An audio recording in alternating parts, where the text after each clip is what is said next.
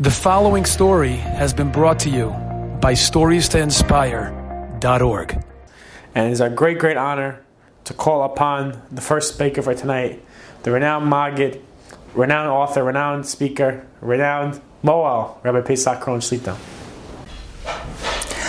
I'm deeply grateful to two wonderful young men, Daniel Aguilar and Nathaniel Epstein, for having invited me to come to speak to all of you and tell you these two beautiful Hanukkah stories. But first and foremost, I would like to tell you about both of these young gentlemen who are doing wonderful things for Klal Yisrael. Daniel Aguilar has an organization called Stories to Inspire. Now, if you go on his website, StoriesToInspire.org, without exaggeration, there are over 1,000 stories that you can listen to on all topics from all types of speakers. Again, if you want to hear stories, go to StoriesToInspire.org. Or you can call the hotline, and I'll repeat the number twice, 718-400-7145. Again, 718-400-7145, and I will repeat this at the end of this presentation. Nathaniel Epstein is a wonderful young man as well, and he calls himself the Talisman. Anything you want to know about Talesim or Tzitzis, the halachas, any type of Tzitzis that you want to get, whether you want to get Tchelas, whether you want to get different types of Tzitzis that are made in different ways, just call Nathaniel Epstein. He is a tremendous bucky, an expert in this. His number, and I'll repeat it twice, is 845-745-9588. 845-745-9588. I had the schus to know his grandfather, who Nebuch passed away less than a year ago. His first yahrzeit is coming up now on Hanukkah. He was a wonderful man, Dr. Howard Feintach. I met him when he was in Houston, and I know the family for quite a few years. And this presentation is being made as a schus for his neshama, so it's L'zecha Nishmas, Tzvi Eliezer Moshe, Ben Rabban Yosef, again a schus for Dr. Howard Feintach, Zecher Tzadik Levracha. His neshama should have an aliyah. The first story that I would like to tell you, I like to call A Light in the Darkness. Very beautiful story that happened many years ago in the Bergen-Belsen concentration camp. Now, we all know that in the concentration camps, whether it was Bergen-Belsen or any place else, it was almost impossible to do mitzvahs. Of course, the Yidden were constantly watched, constantly badgered and tortured and killed. It was an awful place to be. But yet, there was a person there, and everybody called him Rab Shmilka. His full name was Rab Shraga Shmuel Schnitzler. Rab Shraga Shmuel Schnitzler, but he was known as Rab Shmilka.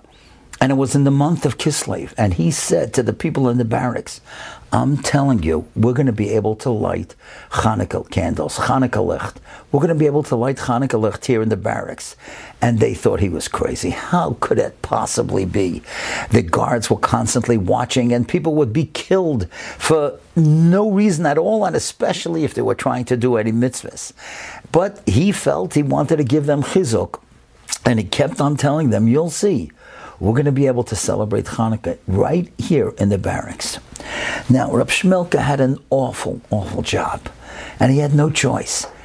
But many times, Nebuch, when people were killed, he would have to take the dead bodies out to the field where the Germans were going to take care of the bodies.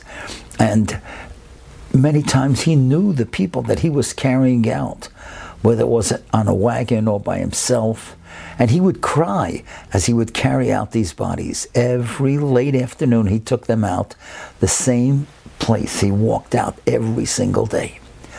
One late afternoon, it was in the month of Kislev, all of a sudden there was like a lump in the ground. He almost tripped over it. He had never seen that lump in the ground. Was somebody hiding something in there? How did that get there? It wasn't there the day before. And he couldn't figure it out. And he decided he was going to look into it to see what was there, but he couldn't do it if any of the guards were watching. So he waited for a time when there was nobody around. And then he started digging up that lump in the ground. And you're not going to believe this. He started digging and digging, and then he saw the most incredible thing. There was a little flask of oil there. Who put it there? And the more he dug, then he saw not only a flask of oil, there were little cups, and there was cotton that would be able to be used as wicks. Obviously, some Yid hid it there and was planning to use it on Hanukkah. Now, to me, one of the best parts of this story is that Rab Shmelka left it there. He knew that if a Yid was hiding it, he wouldn't dare take it, even though he was promising everybody that they were going to be able to light Hanukkah licht and they would be able to celebrate Hanukkah. But if there was a Yid that hid it there, he didn't want to take it away from that Yid. After all, that Yid was probably Moisa Nefesh to do that. But when he came back to the barracks, he started asking everybody quietly, did anybody hide any wicks? Did anybody hide any oil? No one knew what he was talking about. But every day he would make sure and look at that lump and make sure that that mound of ground was still there. And now it came Erev Hanukkah.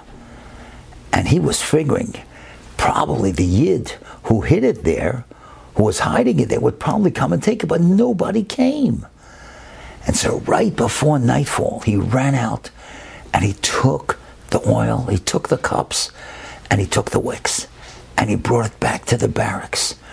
And late at night, when none of the guards were watching, he took out one of the candles, one of the oil cups, and he put in the oil and he put in the wick, and he made those 3 brachas. Of course, we make 2 every night, but the first night he said Shechayonu, and the people were crying, and he was crying. Who could believe this? Nobody believed that they could have Hanukkah licht in Bergen-Belsen. And every single night, they lit Hanukkah licht. The second night 2, the third night 3, every night. And just like Rab Shmelka had promised, they had Hanukkah in Bergen-Belsen. It was unbelievable. Nobody could believe it. Now, 4 months later, in April of 1945, Bergen-Belsen was liberated. That meant that people were able to go free. So many had lost their lives. But those who were liberated, if they wanted, they were able to go back to their country. And he went back to Hungary. And there he went to a place called Bekesh Shaba, and he was known as the Chaba Rav. And he was there for many years afterwards, from 1945 to 1951. People would come to him for brachas because he was such a heilige Yid, he was such a holy person. And in 1951 he moved to Eretz Yisrael. And then, when he lived in Eretz Yisrael, he decided that he's going to come to New York for a visit.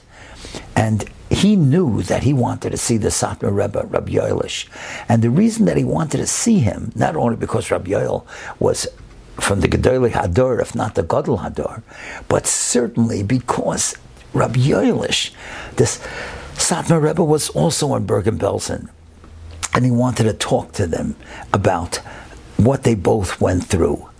And sure enough, he came to Williamsburg and he met with the Rebbe, and they were talking and they were sharing events that had happened. And then the Rebbe said there's one thing that he feels so bad about. And the Chaba Rav, Rab Shmelka, asked him, what is that, Rebbe? He said, I was able to bribe one of the guards, and I was able to hide little cups and a flask of oil and wicks. And they were never used for Hanukkah. I was liberated 4 days before Hanukkah, the Rebbe said. So I was able to get out, but those lights were never lit. And Rab Shmelka said, Rebbe, you're not going to believe it. I found it. It was in a little lump of ground, a mound of ground. And I want you to know that we used it. And because of you, so many people got such tremendous chizuk. They were crying. They were so happy. They couldn't believe that we could have licht and that we could have Hanukkah in Bergen-Belsen. And Rebbe, it was only because of you.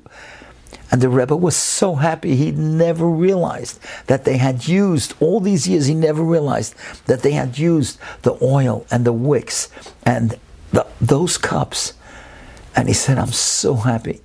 I'm so happy to hear that the Rabbeinu Shalom made another nest with oil in the month of Kislev.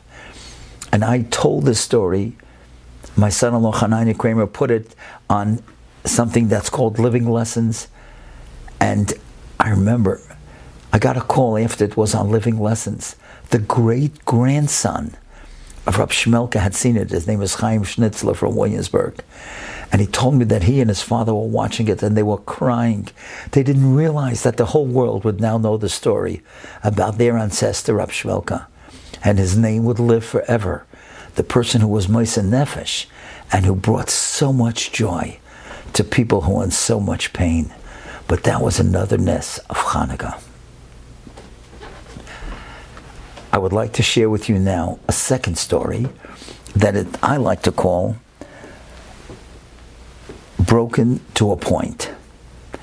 And this story was told by a Maggid in Yerushalayim. His name was Rab Shapsi Yudalevich. He would tell it many times, especially around Hanukkah. It's a beautiful story that happened more than 100 years ago. And he would tell the story, and it was printed in Svarim. And of course, he was given the credit, and that's why I would like to give him the credit as well. Now, what happened was that there was a tzaddik in Yerushalayim, let's call him Rab Lipa.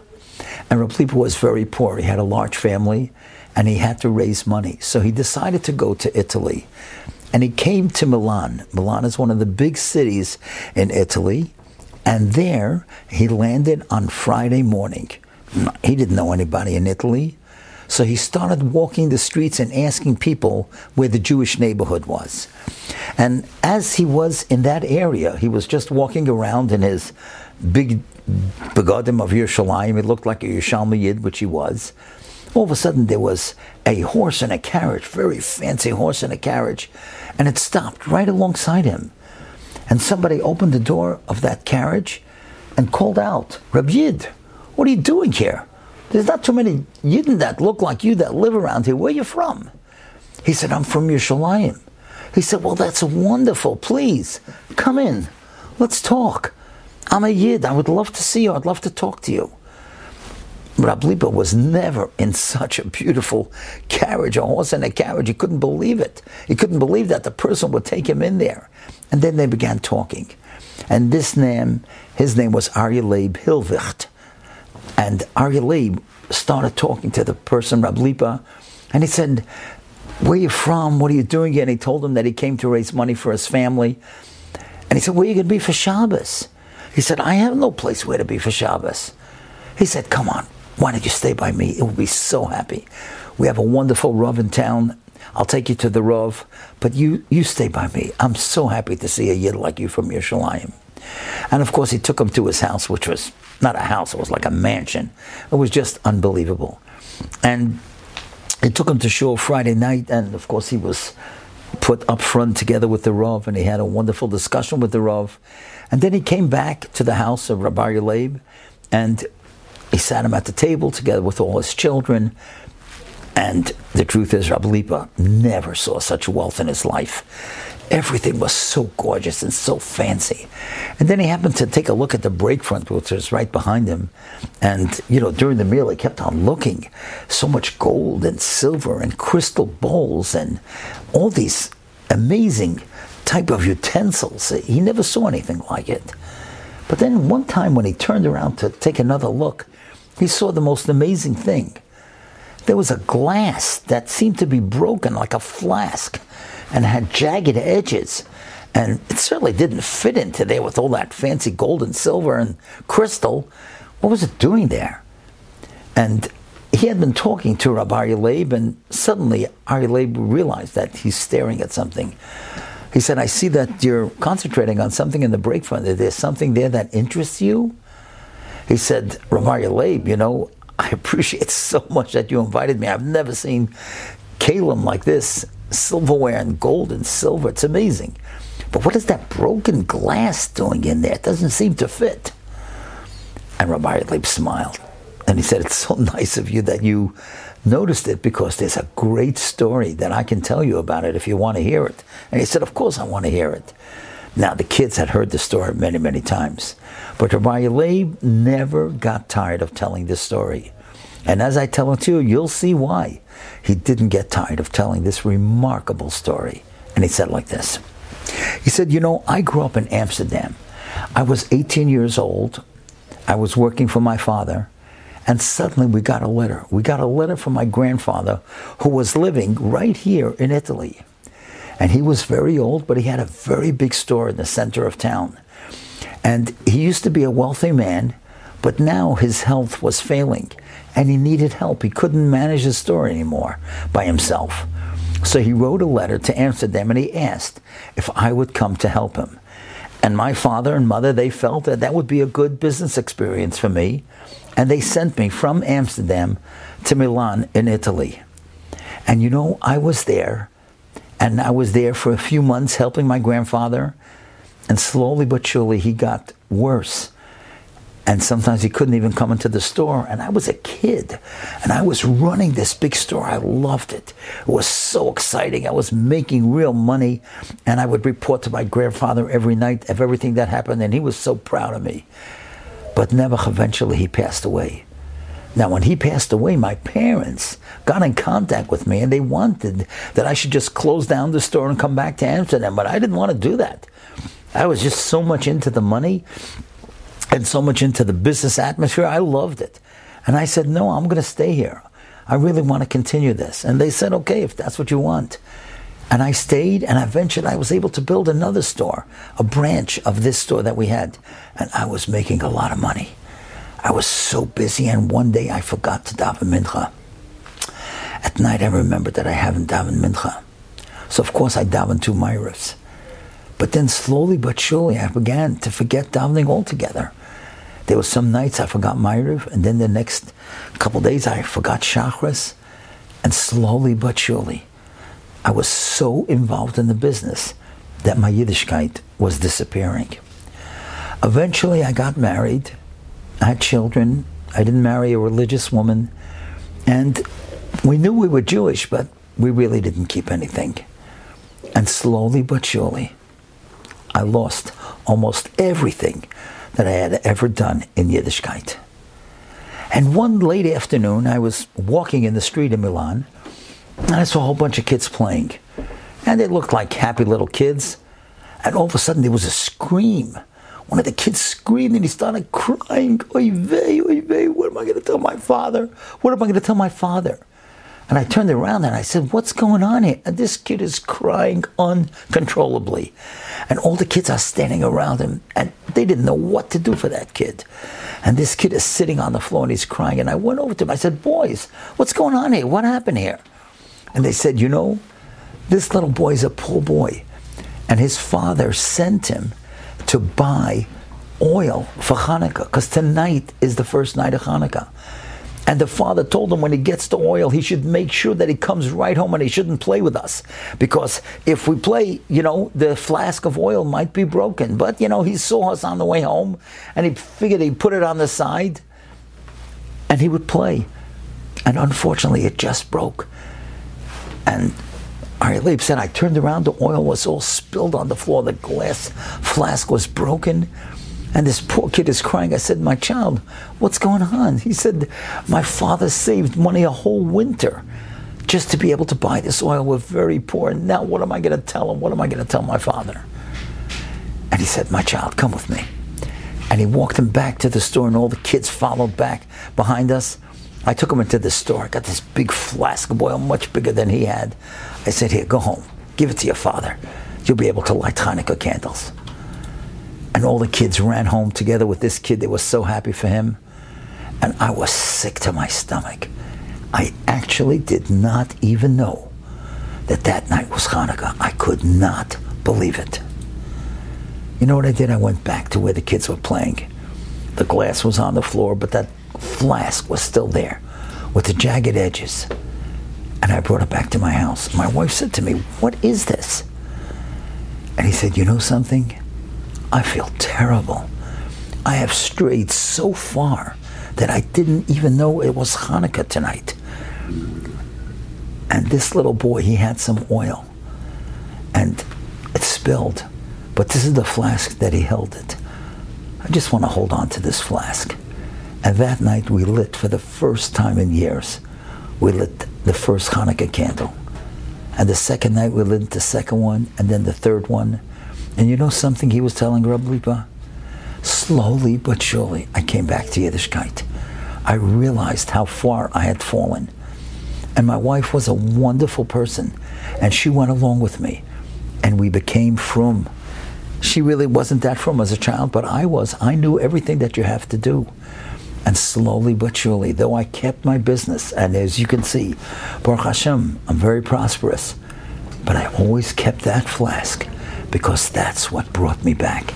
That's why I have it in the break front. And you know, when I heard this story, I was reminded of something that the Chedush Arin once said.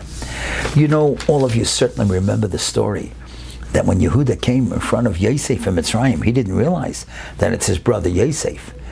And Yehuda had brought Binyamin, and now Yosef wanted to keep Binyamin. And Yehuda said to him, Eich el Elovi, how am I going to go to my father, Anari, and Enuiti, and the child is not with me? How could I go back to my father? I promised him that I would be responsible. I would bring him back Binyamin.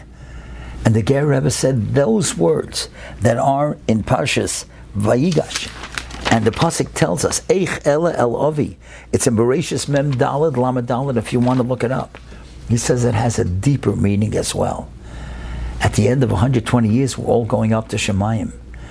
Eich el Elovi, how are we going to go to our Father in heaven? V'hanar enene iti, and our youth, the Averis that we did in our youth, we didn't do tshuva. So our youth, we have so many Averis of things that we've done in the past. And the accomplishments that we could have done, it's not with us. Eich el Elovi, how are we going to go to our Father and give an answer for our behavior? And you know something? In a sense, that's exactly what happened with Aryeh Leib Hilvecht. He realized that one day he's going to have to go back to his Father in heaven. But now he wanted to have an answer, the tshuva that he did. And the tshuva came about because of this flask of oil that had been broken. And that's why he kept it. Now let us try to learn from both of these stories the great, great lessons. From Aryeh Leib, we have to remember that if we've done Averis, we can come back. The Eibishter wants us to return and to come back. And let's remember that miracles happen. Hashem protects us. And just like Rab Shmelka wanted to do the mitzvah of Chanukah Licht and help the Yidden in Bergen-Belsen, Hashem helped him. So once again, I would like to thank Daniel Aguilar for having invited me, and also for his wonderful website, stories2inspire.org. And the hotline number, I'll repeat it, 718-400-7145, 718-400-7145, and contact Nasanel Epstein.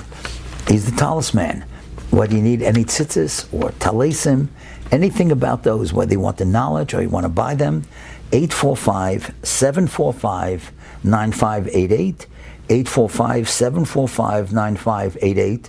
And let's remember, it should be a schus for his wonderful grandfather, Dr. Howard Feintach, Tzvi Eliezer Moshe ben Rabban Yosef. He should have a Naliyas Neshama, and all of us should have a wonderful, wonderful Hanukkah. Thank you for listening. Thank you, Rabbi Pesach Kroh, for your tremendous, powerful words. As always, I want to remind everyone to reach out to the talisman, the Nasanel Epstein, for your talis and for your talis and tzitzis needs, or as well as high Judaic items, as well as tzitzis demonstrations. Everyone should reach out to the talisman again at 856-745-9588, 856-745-9588. And there's our great honor to call upon our next speaker for tonight, Rabbi Joey Haber, who is the Dean of Religious Studies at Magen David Yeshiva High School in Brooklyn, New York, as well as the Rabbi of Magen David, the Magen David Synagogue in Brooklyn, New York. And it's a great honor to call upon Rabbi Haber. We spin the dreidel on Chanukah, and on the dreidel it says, Nun Gimel Heishen, Nes Gadol Hayasham. But while the dreidel is spinning, you can't see any of those letters. Because very often, that's the way life works. That while life is happening, is spinning, and we're running, and we're doing, we don't exactly see the miracle. It's once it stops, once we pause, we can see the letters and see what's in there. Let me tell you one such story. So about a year ago, it was the summer, and I stay in Deal in the summer, and I'm walking up a road called Runyon Avenue after Shacharit on a Shabbat morning. and I'm walking with my sons, and still don't know why, I decide to make a turn, and instead of going to the house where I'm staying in on Runyon, I make a turn, I go up Parker Avenue. As I'm walking up Parker, a man stands at the front of his door of his house. He says, "Rabbi, come into my house." I never met this man before. I don't know why I agreed. I came into his house. His name was Zuki Jaradeh. "Hi Zuki, what's going on? Nice to meet you, nice to see you. Rabbi, so honored to have you. Come to the back, I have something special." I don't know what's going on. I go to the back of his house on the porch, and he's making a little kiddush on the porch. He has kiddush, and apparently his son likes to cook up very interesting foods. So after he makes kiddush, his son hands me a food, says, "Rabbi, you have to try this." I don't know why, it's so not my type. I tried it. Then I tried another item, then another item, then another one. I don't know, I was trying all different foods. In the middle of all this happening, someone sitting right behind me says, "Rabbi, you just lost $5,000 for Kesher." I said, "What are you saying? What's going on here?"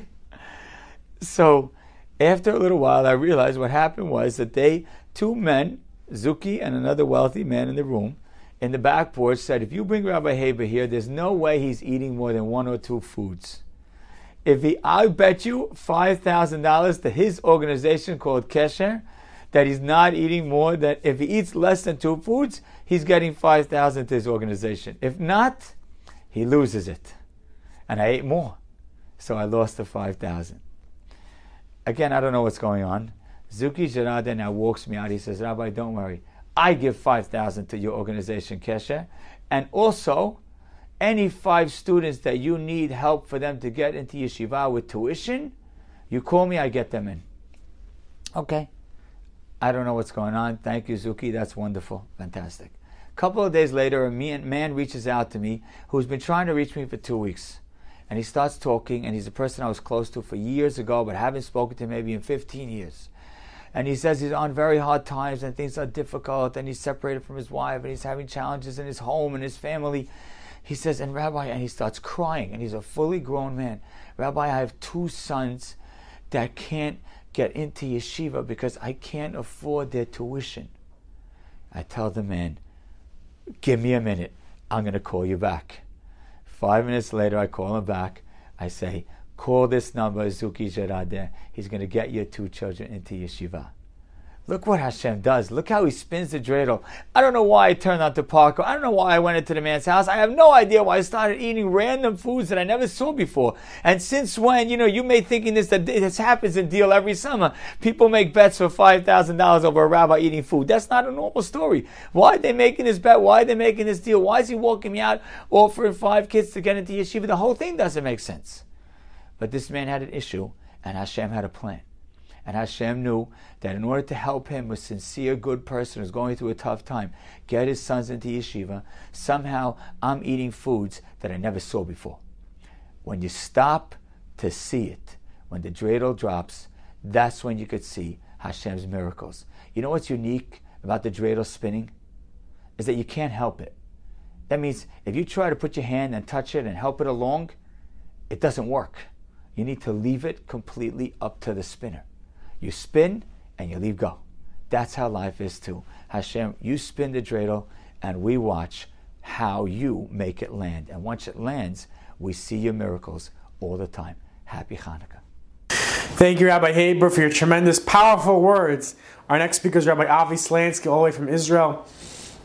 I want to remind everyone to share this link right now. Share it to your friends, to your family, to your contacts about this amazing link that everyone can get inspired. As we are right at the beginning of Hanukkah, we can all have that jolt, that inspiration, so we can take that with us throughout the entire Hanukkah. TorahAnytime.com/Chazak Live, TorahAnytime.com/Chazak Live, or call in 718-298-2077, extension 46. As we know, Rabbi Avi Slansky has spoken at previous Stories to Inspire events. He's a renowned author. He's a close student of Rabbi Shraga Kalas from Israel. It's a great honor to call upon Rabbi Avi Slansky. As always, it's such a privilege and an honor to participate with Stories to Inspire as they spread stories, spread chizuk, spread inspiration to the masses, and now a special event, Lekavod in honor of Hanukkah. It was the last year of Rav Nosson Tzvi Finkel's life, And Baruch Hashem, I had the incredible merit of being in Eretz Yisrael, learning in the yeshiva that he headed, in Yeshiva Asmir, but most importantly, in spending Hanukkah there. And I had the foresight, thank God, to go and watch Harav Nosson Tzvi Finkel light menorah. And it was an event, a nightly event. It wasn't an event with cameras and millions of people, but it's indeed an event that the 20, 50, or 100 Bachrim that would come each night to see, to each and every one, it left an impression that would truly remain with us forever. But one night it was a bit different. And the night began as always, there Rav Nosson Tzvi, his body racked with pain, advanced stages of Parkinson's. Anyone who's seen him, seen pictures or videos, you could tell he wasn't able to sit still for one moment. He was a very tall person. And he lit menorah, of course, in accordance with the most extreme stringencies, in the perfect place, which of course is low down, close to the ground. And he would make the bracha, and he bent down to light the first menorah, the first candle. And he sat there, and he held the candle by the wick, waiting for it to take light. For most of us, it takes a few seconds, but when your hand is shaking, and you're not really touching the wick the whole time, it takes so much longer. And he stood there, and his left hand was holding his right hand, as his right hand held the candle. And he would go, and he would hold it by the wick, and wait, and wait, and wait. And for all of us watching, it was almost like eternity. It was painful to watch as he sat there lighting one candle, and then the next candle, and then the next. Each and every one did not take a few seconds. It took close to a minute. And he finally finished the menorah. And he had a stringency that he lit 2 different menorahs. One at the doorway and one a little higher up at the doorway to the apartment. And then he went to the second menorah. And again, the process repeated itself. He bent down, and he held the candle, and he held his hand, and he went to the first wick, and he held it, and he held it, and he held it, till the first candle took lit, and the second, and the third, and so on. And he finally finished all the candles, and he stood up, with his face was beaming, an incredible smile, and he turned to go sit down, and the custom always was that everyone would sing together Maoz Tzur. But as he turned, he looked back for a moment, and he noticed one candle went out. One candle. Was he for Yotzei? Did he fulfill the mitzvah? Of course. 100%, according to almost all opinions. But there's a beautiful stringency to relight it. And of course, a talmid, a son, a grandson, someone went over and said, Rosh Hashiva, I'll light it for you. I'll do it. And he wouldn't hear of it. And he went back. And he took the candle again, and he bent down again, his body racked with pain, and he held his hand, and this is after doing this for minutes. The whole process was probably already over 10 minutes. And now again, he bent down, holding his hand with extreme care and caution to light that final candle. And then he stood up and went to his chair and sat down, and we all sang Maoz Tzur. And forever, that impression was left on everyone, the love of a mitzvah. And indeed, this is a picture that has went viral, as they say. Many have seen the picture of Nosson Tzvi bending down, holding one hand on the next and lighting the menorah. But maybe you didn't realize, maybe it was that night, that it wasn't just the first candle or the fifth, and it wasn't the first menorah or the second. But perhaps it was a time that he went back, that after the candle went out, he would not hear of anyone helping him. He went back to light a candle again, because that was his love for the mitzvah. So sometimes it might be difficult, and even if not, there's always a little bit of extra love that we can put into the mitzvah. And hopefully this year, as we light our own candles, as we light up the darkness, we'll put and inject a little bit of love from Nosson Tzvi inside of us, the true love for the mitzvah of lighting the menorah. Rabbi Slansky, for your tremendous words. Our next speaker is Rabbi Nachum Shiner, who was Rosh Kollel at Beis Medrash Or Chaim in Monsey, New York, 18 Forshay. And he does so much tremendous work. He has such energy that he uses for Klal Yisrael, and he really gives us his all. And he's a great honor to call upon Rabbi Nachum Shiner. The Bluzhever Rebbe, one of the great Hasidic leaders in pre-war Galicia, found himself in Bergen-Belsen among many other Eden in the concentration camps. Hanukkah was approaching. No oil, no wicks, no shamash. But at no expense did the Rebbe envision foregoing the opportunity to perform the mitzvah of Adlokas Ner Chanukah. ingeniously, he was able to put together a lecht, removing a thread from his striped uniform, a bit of shoe polish provided fuel. The word spread throughout the barracks that the Rebbe will be lighting Chanukah lecht.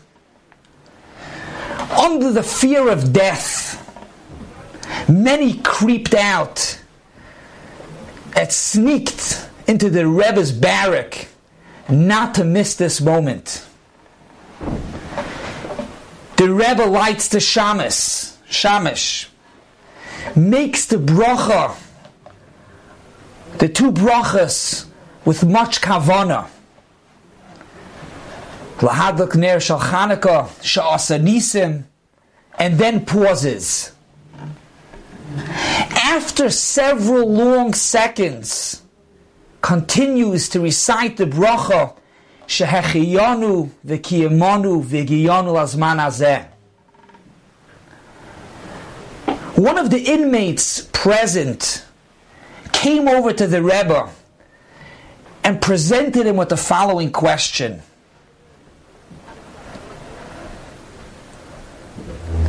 He said, I'm sure everybody had in their mind what was not much long ago. People, all of us sitting with their families, singing the Zmiris by the Chanukah lecht, enjoying traditional Chanukah delicacies. In the present situation, everybody's scared for their life. No ruchnias, couldn't do any mitzvahs. No gashmias. How could you make a bracha shehechiyanu v'kiyamanu v'giyanu lazman hazeh that we reach this time? The Rebbe looks at him and answers, you should know, I had the same question. How could you make a shechiyanu that's accompanied with simcha in such a situation? And that's the reason why after the first two brachas, I paused. I was unsure how to make the bracha shechiyanu b'simcha. To thank Hashem that we got to this time when we're in the concentration camps. But then when I looked around and I saw all the Yidden that risked their lives not to miss the mitzvah, I say thank you Hashem, shechiyanu v'kiyamanu, that kept me alive to watch and see Am Yisrael that's moiser nefesh to be makayim mitzvahs. This Chanukah, let us concentrate. How sincere are we? And to what extent are we willing to exert ourselves when it comes to davening, when it comes to learning, when it comes to perform mitzvahs, to be done in a respectful way, in the right way it should be done. Wishing you all a freilich and Chanukah. Thank you, Rabbi Shiner, for your amazing words. We want to remind everyone, if you want to sponsor this event or any one of the speakers or future Stories to Inspire event, which inspires tens of thousands of people, you should reach out. Dedication opportunities, Zecher Nishma, so a loved one in memory of a loved one, for Shlema, for the speedy recovery of a close one, of a loved one. Reach out at events@chazak.org. Email us at events@chazak.org, events@chazaq.org, events@chazak.org, or you can call 718-285-9132, 718-285-9132. As we know, we had Rabbi Pesach Kron tonight, and now we are going to be having his tremendous son, Rabbi Eliezer Kron, who is a tremendous Moel speaker, author, and he does so much more. And it's a great, great honor to call upon Rabbi Eliezer Krohn Shlita. Hi, this is Eliezer Krohn, and I was asked to share an inspiring story about the Yontif of Hanukkah. There was once an 8-year-old boy by the name of Lior who learned and studied in the yeshiva of Shuvu. Shuvu is an organization that teaches Russians, girls and Russian boys all about Torah and Yiddishkeit. And this boy Lior, he lived in Akko, and he was in a Shuvu institution and was approaching the Yontif of Hanukkah. And his teacher, his Mora, explained to him and the entire class how the Yevonim did not let the Yidden keep Shabbos and Bris Milah and Rosh Chodesh. And she was stressing to them how important these mitzvos are, and they all ended up having the Hanukkah break.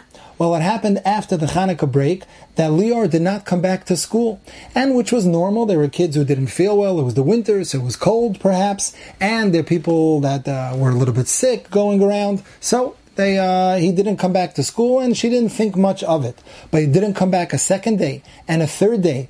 And she asked the other students, and they didn't know why he wasn't back. Where was he? She called his mother and said, "Is everything okay?" And his mother said, "The reason why Lior is not back in school is because of you. It's because of something that you said." And she was trying to think, what could it be? What did she say to him? Perhaps she hurt his feelings and he was insulted and he didn't want to come back. And his mother said, "No, what you said was that the Greeks are just like the Russians.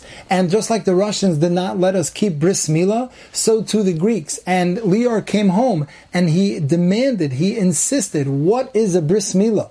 And we had to explain to him what a Bris Milah is. And he did not have a Bris Milah. And he said, "I am not going back to school until I have a Bris Milah." And because of that, we have to send him back to school.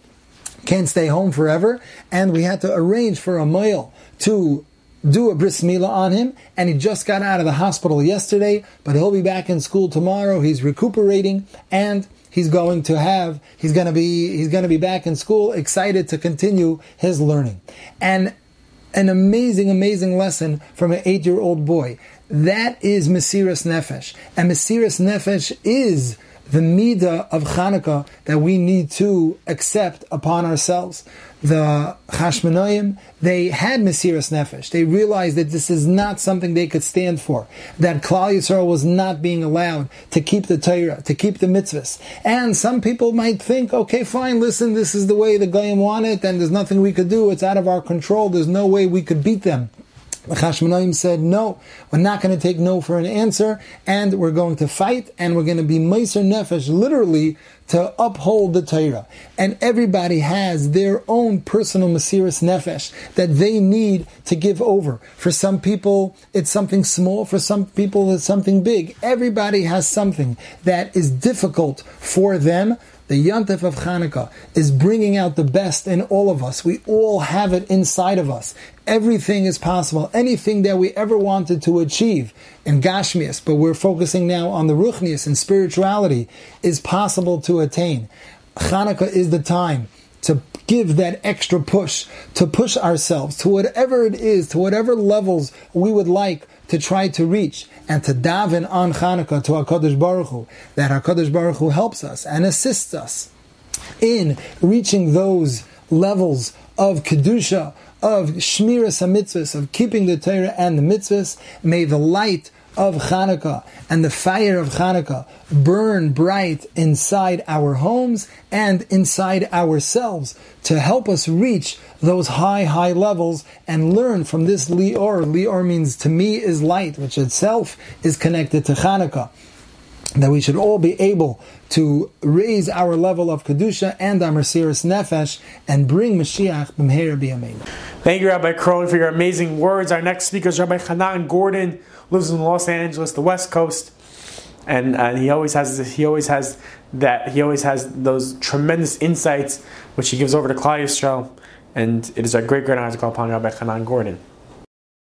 First and foremost, my friends, Paiskin B'chvar Achsania to our host, the A-team in the Torah world today. Firstly, my dear friend Daniel Aguilar from the Stories to Inspire, Nasanal, the Talisman. of course, Robbie and gang over at Chazak, and of course, TorahAnytime.com. So as a speaker, there's two cardinal rules that one should always adhere to.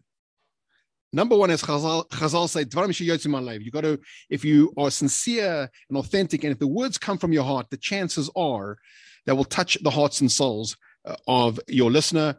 And secondly, if you're going to tell a story, the best kind of stories are those that are autobiographical, that you were there, that you have a firsthand experience. Safe to say, we can check off both those boxes in what I'd like to share with you today. 2 weeks ago, I had the very the honor and the pleasure and the privilege of being, if you will, the scholar in residence of a program, a group of people that went to the Tony Robbins famous Release the Power Within, the first time that Tony Robbins has appeared since COVID-19 live on stage over in Florida. This is arguably the best known self-help potential coach person in the secular world. And as a speaker and as someone who's involved in a lot of conferences and seminars, for me, this is a terrific experience to watch the proverbial master in action. I left, my friends, with thoughts that I want to share with you, which are 100% and clearly related to Hanukkah, the menorah that we're going to light on Sunday. So he's a master in terms of his presentation. It was excellent. He seemed sincere. The choreography was terrific. The music, everything down to a T. A lot of the content that really connects and resonates, no surprising to any of you, has a Torah source to it. He speaks about gratitude. Again, we all wake up in the morning. The first thing is a Modeh Ani. He talks about the power of the mind, again, very much within the line of Tracht Good, Soll Sein Good, which is the underlying principle behind his famous hot fire walk. I found myself walking on hot coal the evening of the first night, navigating through various healthy ways to eat, exercise. And then we were sort of waiting for this crescendo. And while there's no question, Tony seems to be a God-centered human being, and he did cite Dr. Viktor Frankl, whose thesis in Man's Search for Meaning is really, if there's a why, then we can always figure out the how. Meaning, if there's a why we're in this world, if we know what the purpose of this journey called life is, we will always have a how, ways to navigate through the vicissitudes of this journey called life. But I got a visceral sense when the proverbial curtain came down that people felt that they wanted more. If you drill down, that's the experience of a part of the human psyche that was not tapped into. The body was tapped into, the potential, ways to actualize that potential. But when people walk out of the hall, and the best thing they can sort of do is either purchase some Tony Robbins paraphernalia or sign up for the next course, it leaves a person wanting. The reason, my friends, I believe, is that the other part of the human psyche, the neshama, is looking for that transcendental experience. It's looking for ultimately the purpose in this world. And while it's wonderful to be successful in business, and he does underscore the importance of relationships, the notion of not focusing on flexing one's spiritual muscles was conspicuous in its absence, which really is what Hanukkah is all about. Because if this is the very best guru, self-help person on planet Earth within the secular world, it's clear why we are living in a world which is not God-centered. It's clear that people have a one-dimensional view of the world, which at the end of the day leaves a lot of people with a sense of wanting and a sense of emptiness, which is really not the ability of not filling one's spiritual needs, a sense of quest for meaning, a sense of connection to the Almighty himself. What was missing really was the proverbial light, or what the light symbolizes on Hanukkah. Now, the Hanukkah story, we note that we don't hand out swords. That wasn't the war we won. The war that we won on Hanukkah was a spiritual war. And candles represent the neshama. A flame, if you look at the nature of a flame a flame will always drive its light up. We're always looking to be the greatest people we can be from a spiritual perspective, in terms of our character, in terms of the way we treat other people and a relationship with God, a dimension that's not touched in certainly the forum that I experienced at Tony Robbins. And it's not by chance that there's a tremendous quest to try and find out what's the GPS, why we're in this world. There were 10,000 people in the convention hall. I don't think it's by chance that it were sold out very, very quickly. People are looking for meaning. People are looking for substance. People are looking for direction in a world that's very dark and very cold. When we light the menorah on a Sunday night, we should have a deep sense of gratitude that we, the Jewish people, focus on the neshama. We are not focused so much on the holiness of beauty, but more on the beauty of holiness. And the factor that you should keep in mind with respect to Hanukkah is it's all about Pirsumei Nisa. It's all about advertising, so to speak, to the world at large, that we have a role to play as an or, as a light to the goyim, to the nations of the world. And if we take that to heart, and if we remember that no one can really reach the potential in this world without factoring the fact that we have a part of HaKadosh Baruch Hu himself, so to speak, within us, it will bode well for a beautiful Hanukkah. And Be'ez Hashem, if we can remember that we have a reason and a rhyme that's not within the beautiful spiral bound books of the Tony Robbins workshop as to why we're in this world. We should light the menorah with simcha, with a tremendous hakaras tov that we have the unique Yiddish neshama, which with 0.02% of the world population has. And Be'ez Hashem, with those things in mind, and imparting those message to the world at large, Be'ez Hashem, the next time we light the menorah, it should be in the Beis HaMikdash, we should see soon in our times. Thank you, Rabbi Gordon, for your amazing words. We want to remind everyone to go to stories2inspire.org for amazing articles, short clips, and the website is so full with inspiration and excitement. Everyone go to stories2inspire.org. You will be mesmerized. It's a great honor to call upon our next speaker, Rabbi Daniel Gladstein, tremendous speaker, author. He's like every 3-4 months he's putting out Sfarim and inspiring thousands of people every day. He's recording shiurim, and it's a great honor to call upon Rabbi Daniel Gladstein. The Yom Tov of Chanukah is different than Purim. Purim we celebrate physically with Mishta v'Simcha. Chanukah we celebrate l'hoday sulahalo. We celebrate by thanking Hashem. But thanking Hashem is so important, it's so basic, it's so fundamental, that the Rambam says that the mitzvah of lighting the Ner Chanukah is chaviva hi'ad ma'od, is so beloved, is so endearing, because this is the mitzvah with which we fulfill the main objective of our existence. The main objective of our existence is to thank HaKadosh Baruch Hu. This is a story that I find exceptionally powerful and meaningful. I saw this story in Rabbi Yitzchak Hisger's book, Powerful Moments. There was a man by the name of Asher, and he had a number of daughters over the age of 28 who he was struggling to marry off. And it really occupied a lot of his time, and it was starting to wear him down. And Asher had a chavrusa who his daughter got engaged rather quickly, and Asher's chavrusa had to buy his daughter an apartment in Yerushalayim, which could be extremely expensive, and he needed to get an arev, a co-signer, on the apartment, and Asher graciously agreed to be the guarantor for this apartment. However, when time came, his chavrusa cannot make good on his responsibility. He couldn't pay up the monthly payments, and the responsibility fell on Asher, and Asher certainly could not pay, and the bank actually came and took away Asher's home.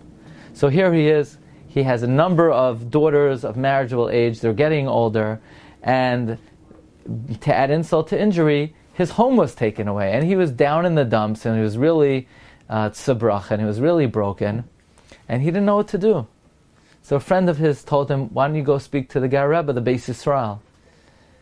And Usher said, okay, he has nothing to lose. He speaks to the Ger Rebbe, and the Ger Rebbe says, hey, Usher, do you daven?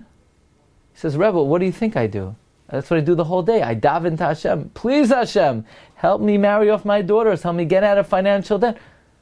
The Ger Rebbe said, but do you daven? He says, Rebbe, I just told you that I don't stop davening the whole day. All throughout the day, all I do is I daven to Hashem. Usher, do you daven?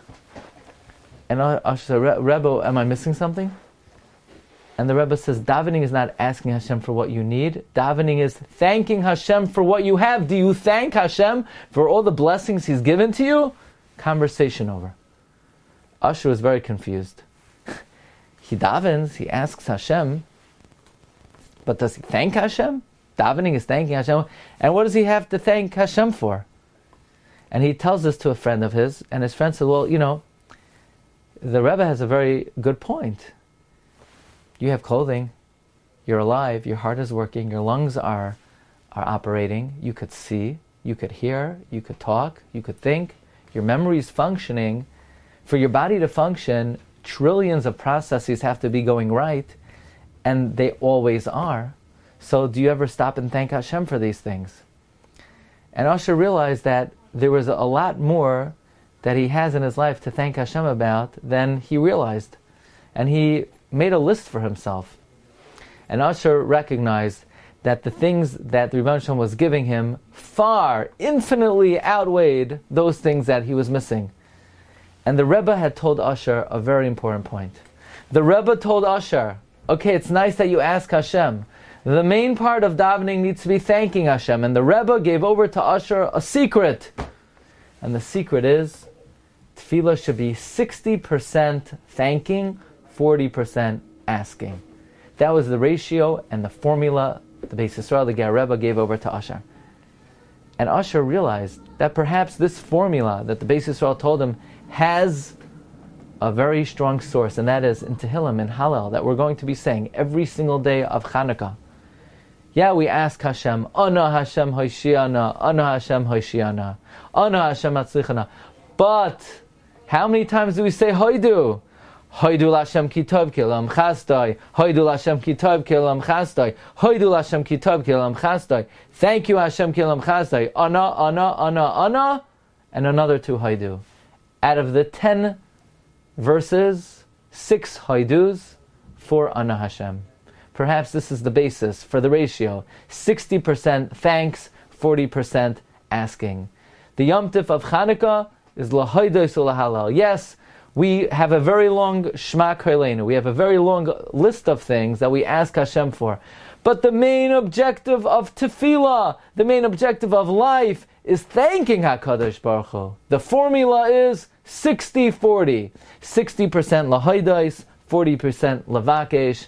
And from Chanukah, the Yom Tov of thanking Hashem, let us take that as a lesson for the whole year, that our main focus should be thanking Hashem for what we have, not asking for what we don't.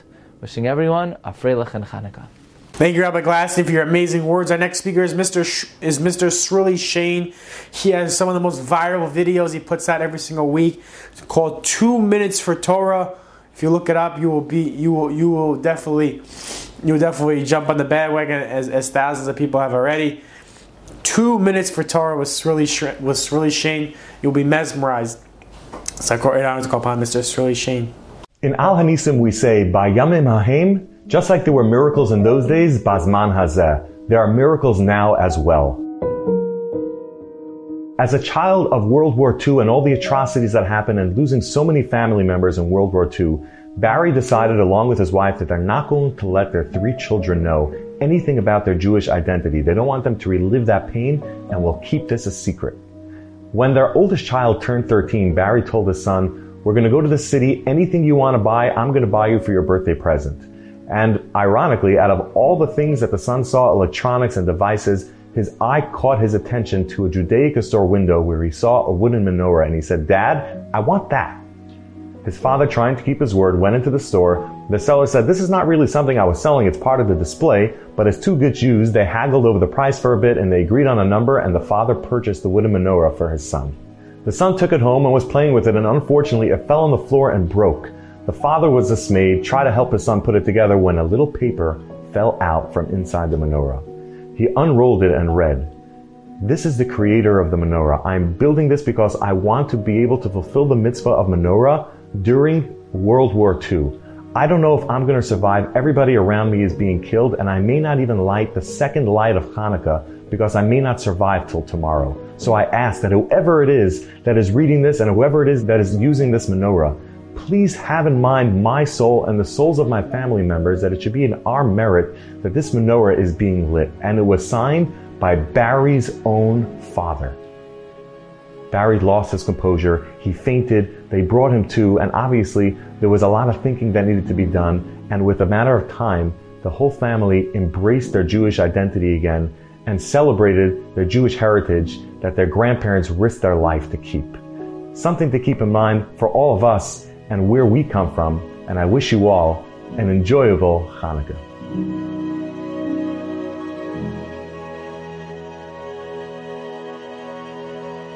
Thank you so much for your tremendous words. Our next speaker is Reb Meir Simcha Sperling, who just embodies excitement for Yiddishkeit, for spreading Torah, and it's our great honor to call upon. He lives in Eretz Yisrael right now, Rabbi Meir Simcha Sperling. I would like to start off by just giving a tremendous thank you to the organization called Chazak, which I'm sure you're all aware of all the amazing things that they do. The organization, I'm going to call it Stories to Inspire, which literally is an inspiration just to talk about, and all the amazing work that they do. And obviously last, but definitely not least, Torah Anytime. All of these three amazing, tremendous organizations that really all of us know a tremendous amount about. So really we don't have to talk about it. So we won't. But I do want to thank all of them for hosting this event. You know, this getting ready before Hanukkah with Stories to Inspire and things that really inspire us. There are so many amazing people and amazing stories and so many awesome things that go around that really give us chizuk and give us inspiration and help many people go on with their day. You know, we live in times that are unfortunately dark, and in order for certain people, maybe not you, but certain people to survive and to move around and to go and to steig and to live, they need the chizuk. They need the inspiration. So inspiration, as we know, doesn't change us, doesn't really change our lives. It just helps us continue. For some of us, if we apply it correctly and we make changes, so we end up changing our life. But the stories and the inspiration and the chizuk just helps us go weiter. And it's just an amazing thing. So therefore, we all have to have a big akaras hatoyv to Chazak, Stories to Inspire, and Torah Anytime. So this is going to be a little bit unique. It's not really a story. I mean, it is a story, obviously, but it's not. This little shir is not going to be a story oriented. It's going to be a very short story with a lesson and a famous idea that we all know. I think I actually did this on Torah Anytime years ago, so it could be that you know it already. But hey, Chazara is the ikar, as we always like to say. So the story goes like this. The story goes like this, and it should inspire you. So let me know if it inspires you. The story goes like this. There was a guy who walked into shul. I don't know if he walked, actually. It could be he limped into shul, and he made a massive kiddush for the congregation, for his community. And they asked him, what's the kiddush, what happened? And he said, what happened? A few weeks ago, I got hit by a car walking to shul. I crossed that big road over there, and I got hit by a car. And Baruch Hashem, I made it. You know, not everybody makes it through car accidents and, you know, through getting hit by a car. And the way the car hit me, it was, you know, it could have been a lot worse than it was. And Baruch Hashem, I survived. And I am well, I'm healthy, and therefore I am making a kiddush for everybody. And it was a lavish, it was a geshmak kiddush, let's just say. And everybody was like, you know, very thankful and akaras hatoyv HaKadosh Baruch Hu for saving him. It's no small thing when a person comes out of these type of situations. Hopefully not many of us know about it. But yeah, so he made a kiddush and everybody enjoyed. The next week somebody came and made a kiddush also for the shul, for the community. And they said, what's this kiddush for? Like, what's going on here? Like, everybody's making kiddushim all of a sudden every week. He said that this kiddush is to give a tremendous amount of akaras hatov to Hashem, because I have been walking on that very same block that Pliny got hit by the car and made the kiddush last week. And for the past 20 years, I didn't get hit by a car.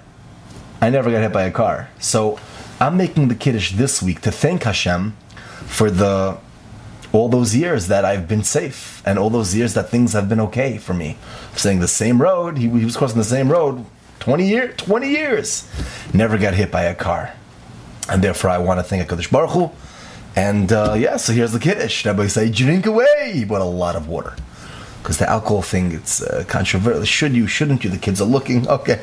So the kids said he made a beautiful Kiddush. That's the story. Short story, great lesson. We have to thank Hashem for the natural things and for all the things that didn't happen to us that were bad, But I think this is very exclusive for Hanukkah because we all know the famous Beis Yosef's Kasha, that why do we celebrate Hanukkah for 8 nights if that wasn't the nace? They found a jug of oil that was able to last for 1 night, and that wasn't the nace, right? That we found it, works, great. So all the days after that is a nace. Why would Chazal make a day that was superfluous? Because there was no nace there. They're not just coming to make more days to get more presents for those of you who get presents. What's the pshat? So there are many answers. There are hundreds of answers. There are probably thousands of answers. But the answer that I love, and I'm sure some of you know this already because you heard it previously, I've said this before, but the answer is, one of the answers is that why should oil burn? What? Oil? Liquid? Why in the world does oil burn? What do you mean? Because nature. Who made nature? Who made nature? Who said that everything should just work on repeat? Every day the sun rises, this happens, that happens. Why should it just work on repeat? Imagine it worked on shuffle. The moon came up, the sun went this way. That'd be crazy. But who made Mother Nature? Who made it work this way? That every single day there's a natural world that oil burns. The sun rises, that we could see, we could hear, we could walk, we could talk. Our bodies are waterproof. You know what I'm talking about? Imagine you walk out of your shower every time waterlogged. Honey, could you get that? You're trying to walk, that would be ridiculous, that would be crazy. And yet there are so many holes in our body and we're waterproof.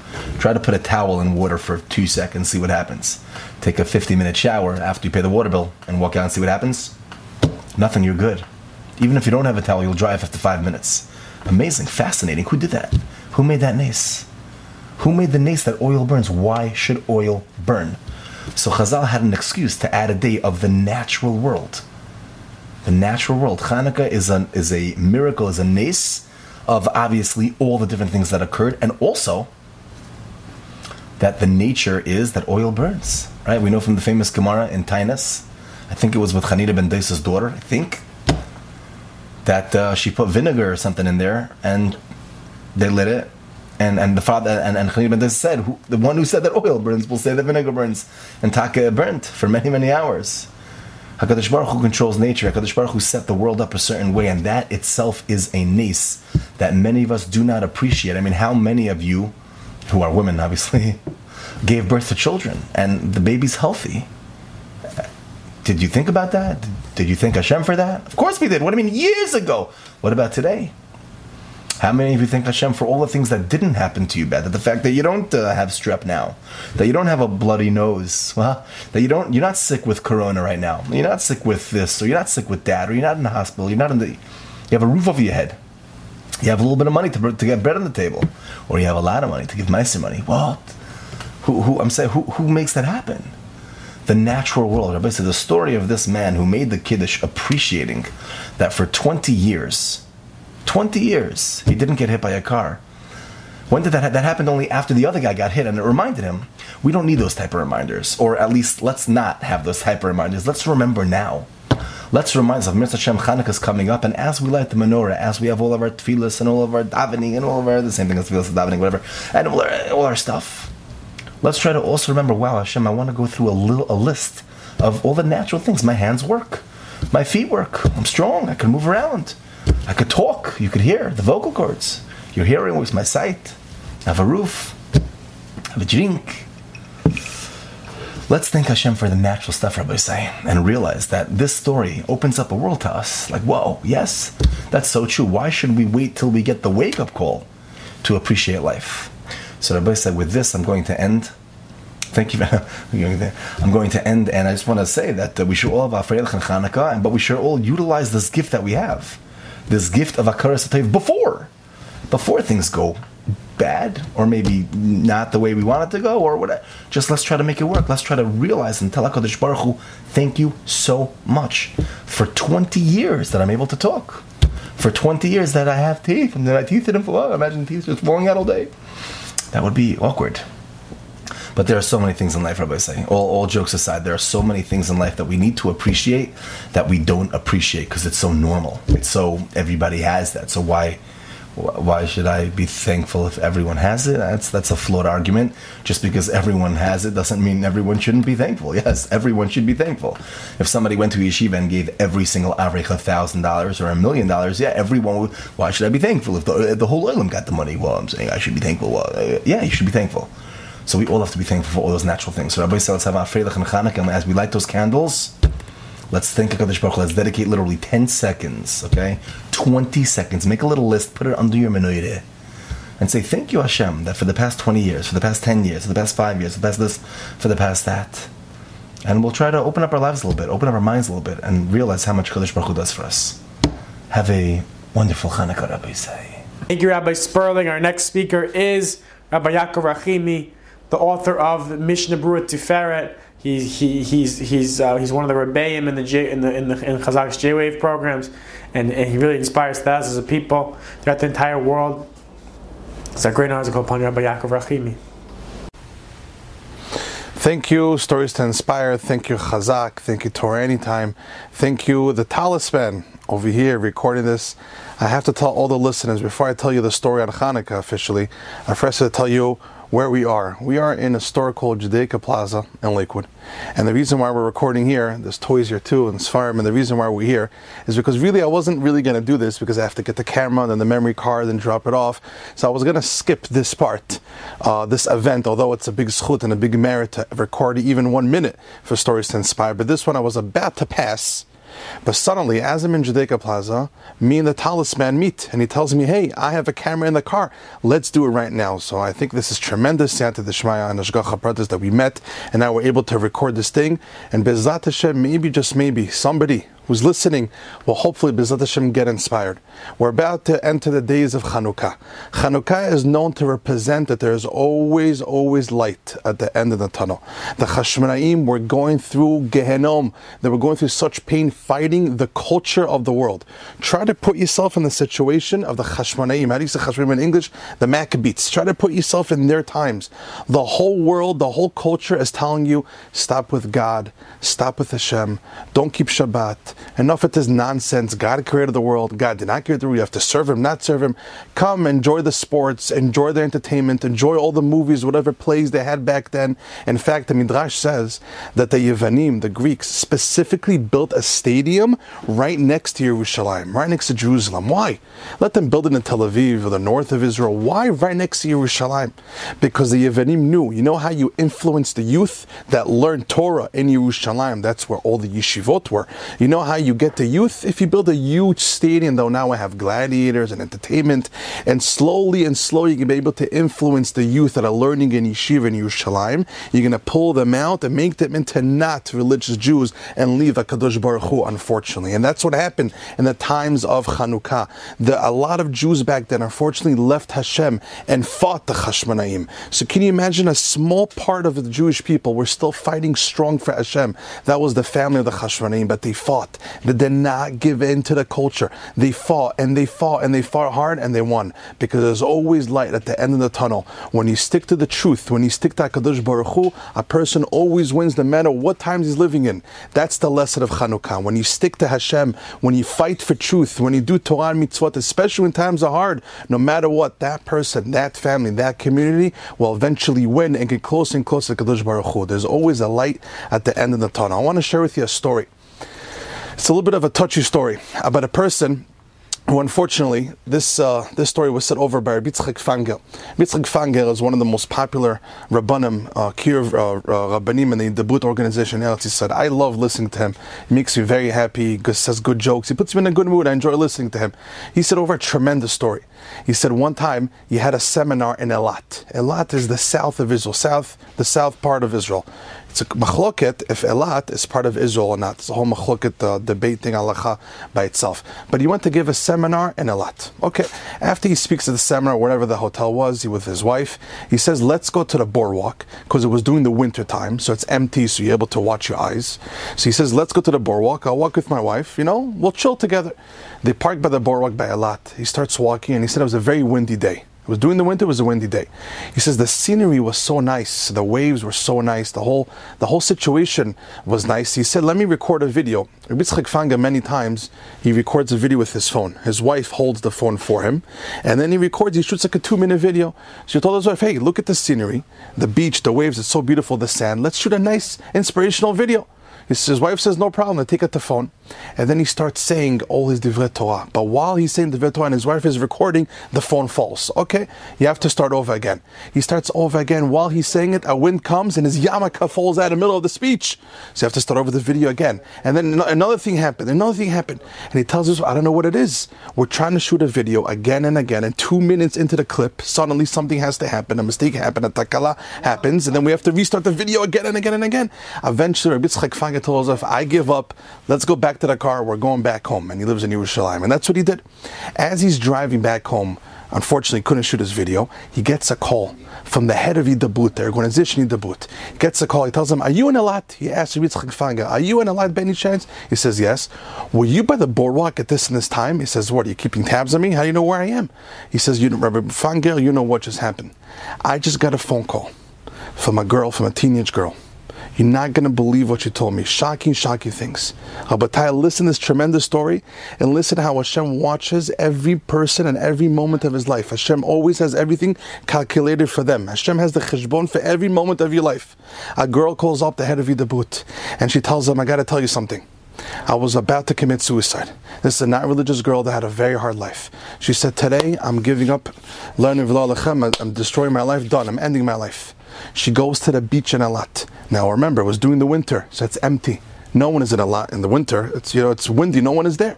Eilat is a vacation town, so in the winter no one is there. She went to the beach. She goes to the sand. She dug a hole in the ground to bury herself. This girl said over to Yidabut. She lays inside the spot that she buried by the sand. She has the pills, the box of pills in her hands. And she just laid there and thinking about her life. She says as she was laying there, she started hearing a voice that she recognizes again and again, trying to start over a speech. She picks her head up. Who does she see? Rabbi Yitzchak Fangel. She saw Rabbi Yitzchak Fangel moments ago when he was trying to say over his clip that didn't work because the wind came, because the phone fell.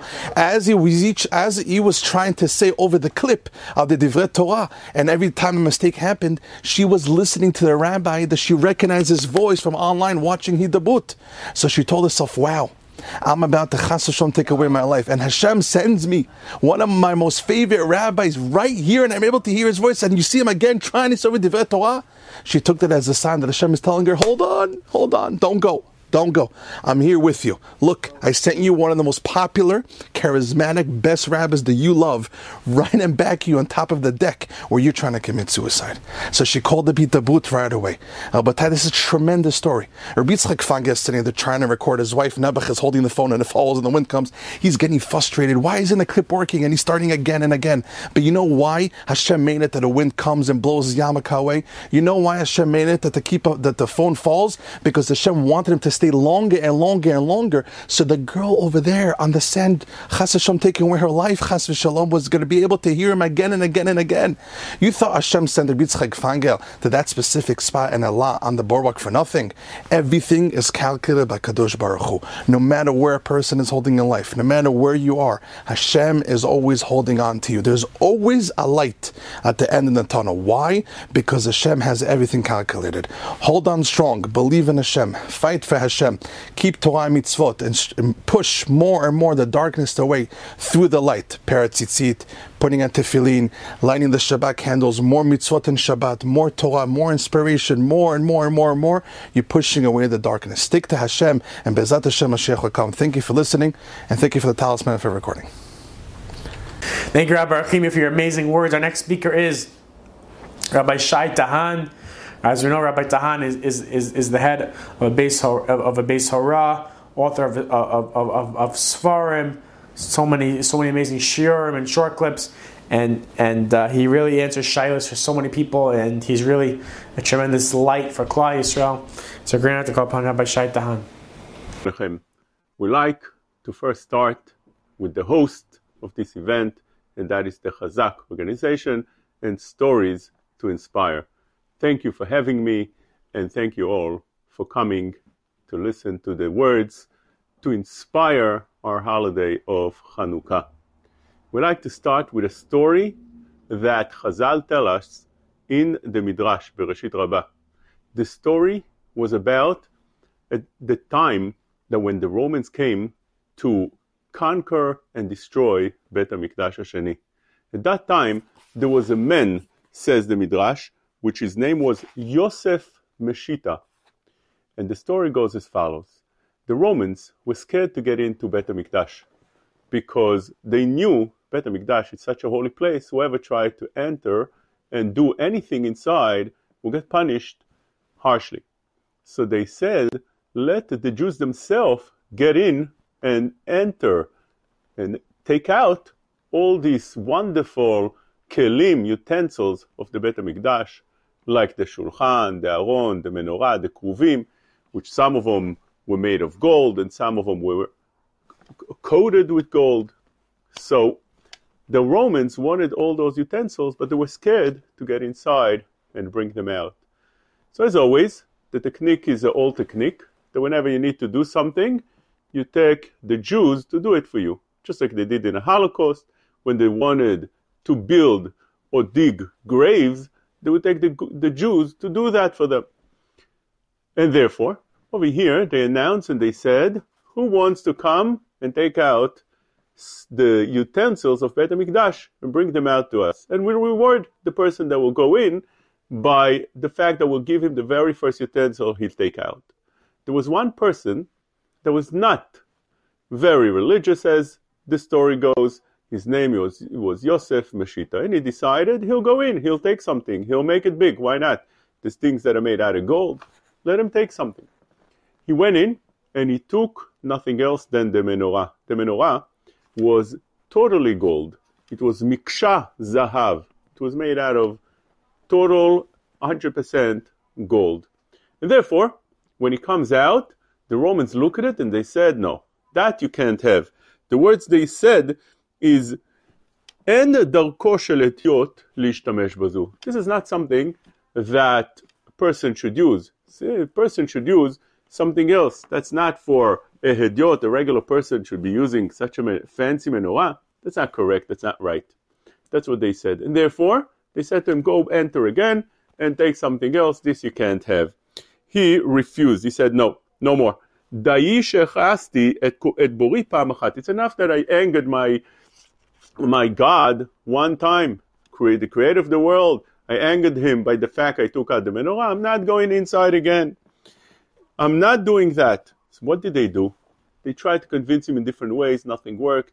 In the end, they stretched him on a piece of wood and they started sewing parts of his body, slowly, torturing him to death while he was screaming, Vaili sheichasti lebori, Vaili sheichasti lebori. Oy, that I made the Ribono shel Olam, the creator of the world, angry. That was not something I should have made. And he repented his bad actions that he did. He would not go again. Now, the understanding in the Mefarshim is the following, that really in the beginning he wanted to go in to take something that's worth a lot as the gold. It was probably, since he was full of gold, probably the most precious thing. And when he came outside, he changed his mind. And there's different Mefarshim explaining how did and why did Yosef Meshita change his mind so quickly. In the beginning, he was willing to go just for the sake of money and make a little bit money out of the action he'll do. And then when he goes outside, he's willing already to give up his life and he's willing to be tortured to death and not go in again. What have happened? What was the big change? Well, there's different Mefarshim say different things, but I wanted to say my own understanding over here. And that is, at the time of the Yevanim, it was known that the fight of the Yevanim and Am Yisrael was over the right way of religion. The Yevanim wanted to change the way the Jews had the tradition throughout the years and throughout generations. And there were many people that they took with them. They were called Mityavnim. They're becoming Greeks with the Greeks' ideas, Greek theologies and ideas that are new to Judaism. They're different. That is something that the Hashmonaim fought with all their might. That was the main theme of Hanukkah, fighting the new religion. And therefore, on the time of the Romans, I think that's what Yosef Mashita wanted to do. He wanted to take the menorah because the menorah represents in the light of Torah. Torah represented by the menorah, as the Mefarshim tell us. And it has to be a pure light. And Yosef Mashita took out the menorah, not because he wanted to make money, but rather he wanted to reform Judaism. He wanted to make a new way of understanding. And with that, he would take the menorah and relight it the way he wanted. It's a parable to what the Torah really comes to teach us, and that it has to be pure exactly the way we received it in Har Sinai throughout generations. Yosef Mashita changed that. But then it hit him and it struck him when the Romans told him that's not something that a idiot should be using, not something that a regular person should be using. In other words, he understood that the message is not an independent individual could change what the Torah was given to us. This that was given throughout generation in a Mesorah, in a very precise way of how HaKadosh Baruch Hu wanted us to keep the Torah and the mitzvot, could not be changed by a random person that decides to change it. And therefore, he would not go in again because he understands, it struck him that that is the message that the Yevanim really, although they didn't mean it, but that it was their words. And he would not go again, and he was willing to sacrifice himself for the truth. And that's what the Greeks were fighting at the time of the Hashmonaim. They were fighting to change the Torah, the light of Torah, the shine of Torah, the truth of Torah, to change the way it's authentically given by HaKadosh Baruch Hu. And just do it a little bit less. Do it with Tum'ah. Do it a little bit different. On that, the Hashmonaim fought with all their might. Torah has to be authentic, the way we received it. And that is the fight today as well. We have many sects in Judaism. We have reforms, and we have those that are conservatives. Each one tries to change a little bit. In America, it's a big sickness in many, many cities. In Israel, now they're trying to change the way Judaism works and was given to us and is conducted in so many different ways. In the Kotel now, there's a very strong fight to change how the Kotel was always conducted, that men should be on one side, ladies on the other side. It should be holy. Now they're trying to make it more reform. This fight of Hanukkah lasts until today. We need to know that this menorah that Yosef Meshita took in order to change the Torah should be the message to us when we light the Nerot Hanukkah, that person should just not make the action, that it should be exterior without feeling it and bringing it into the heart, making it interior, inside us, that we should understand that what? That when you light the menorah is in order to keep the Torah pure, keep the mitzvot the way they were given to us, not change.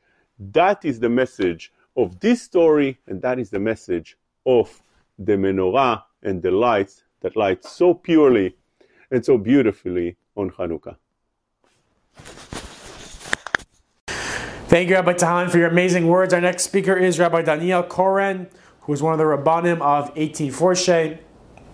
And he inspires so many people every single day, every single night.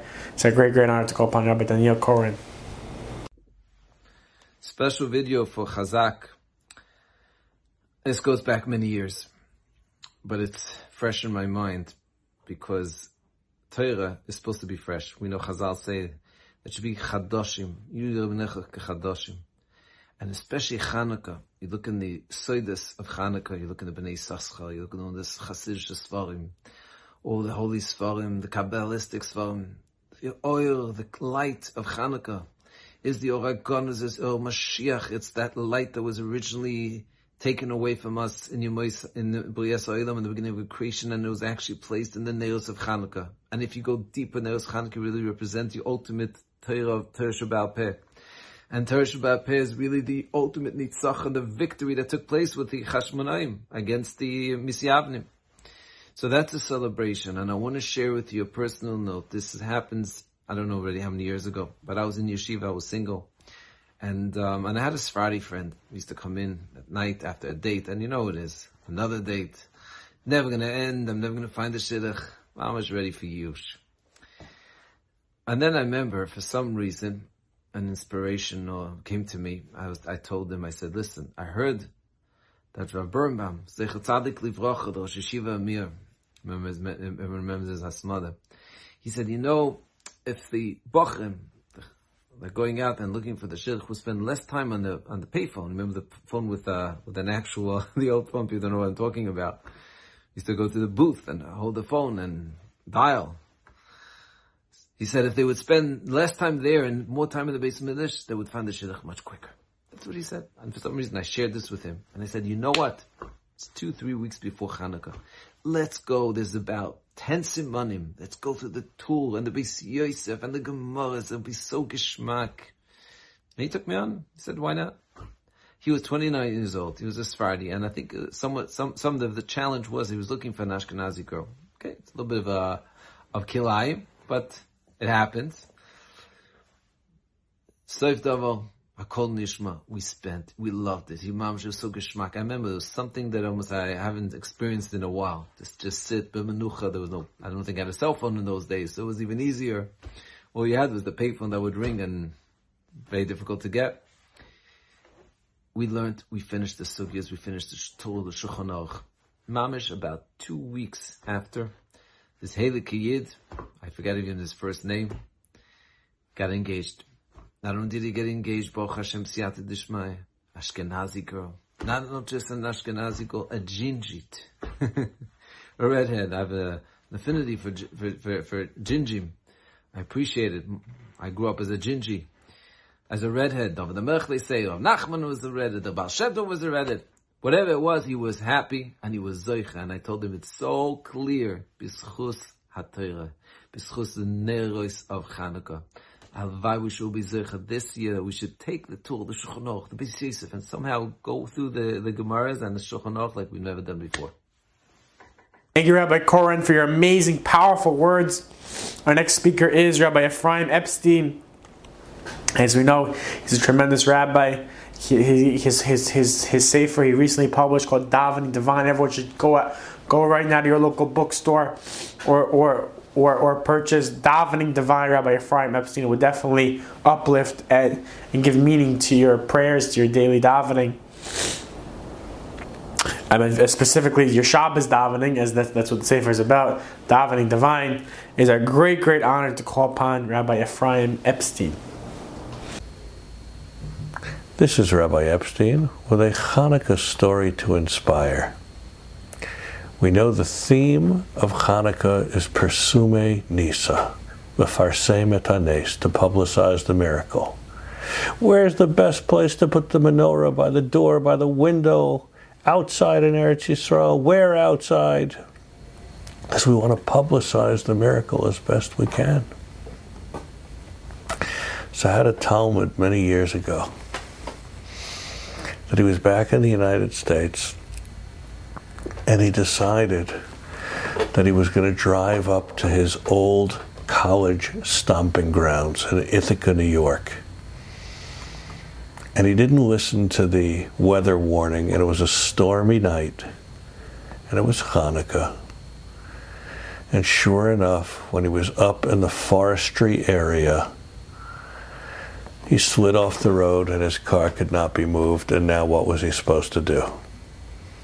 Don't know if he had cell phone usage at the time, so he got out of his car and started walking. Walking and walking until he saw a house. Isolated house. He knocked on the door. The person answered, "How can I help you?" He says, "I was in a bit of a car wreck. I need to call AA AAA, would you let me in? My name is David. They opened the door. He thanked them. They gave him a little bit of tea. And he saw out of the corner of his eye something that looked like a menorah. And he couldn't hold himself back and said, do you know what that is over there? They said, it's a family heirloom. We don't really know what they use it for, a candelabra of sorts. David said, you know, that's a Hanukkah menorah, a Chanukiah. And tonight's Hanukkah. Would you like me to light your menorah with you like millions of Jews around the world? They looked at him, they said, you do that for us? He said, maybe that's why I got in an accident. Took the menorah, lit, made haneros halalu, maos tzur. They happened to have candles in the house in case there was a blackout. And when he finished, AAA showed up and dug him out, and he was on his way. There's a tremendous lesson in this story. It's not enough to have our mitzvah be mefarsem et hanes, that our Chanukiah is publicizing the miracle. We also have to try and be mefarsem et hanes with ourselves. Ki ner mitzvah v'torah or. It's our task that we are like a candle, and our souls are like the fire. And it's our task to publicize the miracle of Hanukkah and to bring Hoda'ah v'Hallel of Hashem in this world. It's not by accident that Hanukkah always falls out the darkest time of the year, where the nights are longest. Let's bring a little light into the darkness that surrounds us. We'll do that with our mitzvos, but this year, let's do it with ourselves as well. A freilich and Hanukkah to you. Thank you, Rabbi Epstein, for your amazing words. It was a great, great honor to call upon the CEO and founder of Chazak, Rabbi Yaniv Meirov, who does so much for Klal Yisrael, who literally is most of nefesh for Klal Yisrael, day and night. There's no day, there's no night. He's working for Klal Yisrael. It's a great, great honor to call upon Rabbi Yaniv Meirov. It's a beautiful story that we can connect with Hanukkah. It has to do with Moshe Feinstein of blessed memory. And the story goes that there was an elderly lady that calls the house of the rabbi. And the rabbi wasn't available to speak at the time. And one of the rabbi's helpers happens to be there. And he answered the phone and he says, is there anything we can help you with? And she says, yes, could I please speak with the rabbi? And they explained to her the rabbi's not available. And she says, and she was insisting, I always speak to the rabbi before Shabbat. I have an important question. I always ask him, can I please speak with him? And the rabbi was really, really not available. And the helper says, maybe I could be of help. What's the question? And she asks, what time does Shabbat begin? And the rabbi, the helper, thinks to himself, he's like, wow, the rabbi gets questions all over the world, the most complex questions. And here is a lady that calls every week, and the rabbi answers her every week, what time does Shabbat begin? That's gadlut, that's greatness. We all know that on Hanukkah, we light the menorah. And what is the highest candle? It's the shamash. Why is it bigger than the others? Why is it tall? We even make a bracha on it. It's because it helps the others to light. And when you help others, you are gadol, you're bigger. That is the concept we say in the Brit Milah. Baruch Hashem, we just had a baby boy. And we said, Ze akatan gadol yeh. The baby cries. The baby wants food. The baby wants to be changed. Me. It only takes. It's a katan. That's what a katan is. A small child doesn't mean size. but his actions, the fact that he only takes. But Gadol Yeh means that he should be a giver. He should do for others. Now we can understand the concept of a Gadol Hador. What's a Gadol Hador? The biggest of the generation. What, in size? No. It's by actions, by caring, for doing for others. That is what makes a Gadol Hador, the greatest rabbi of the generation, is by caring for others, by doing for others. This Hanukkah, when we light the menorah, let's remember to light up the night. When do we light the menorah? It's at night, when it's darkness, when there's difficulty, when there's hardships. It's bound to happen, unfortunately, but what do we have to do as a nation? We have to light up the night. We have to light up the world. We have to be a light unto the nation. We have to be there for others. We have to care for others. That is the message for tonight. We should all take it to heart. And to remember the beautiful story by Rav Moshe Feinstein. Be there for others, no matter what the situation is. Always help others. And B'ezrat Hashem, we should be zocheh, we should merit to see the Geulah Shlema, the complete redemption that should come. B'meirav Amenu. Amen ve'amen.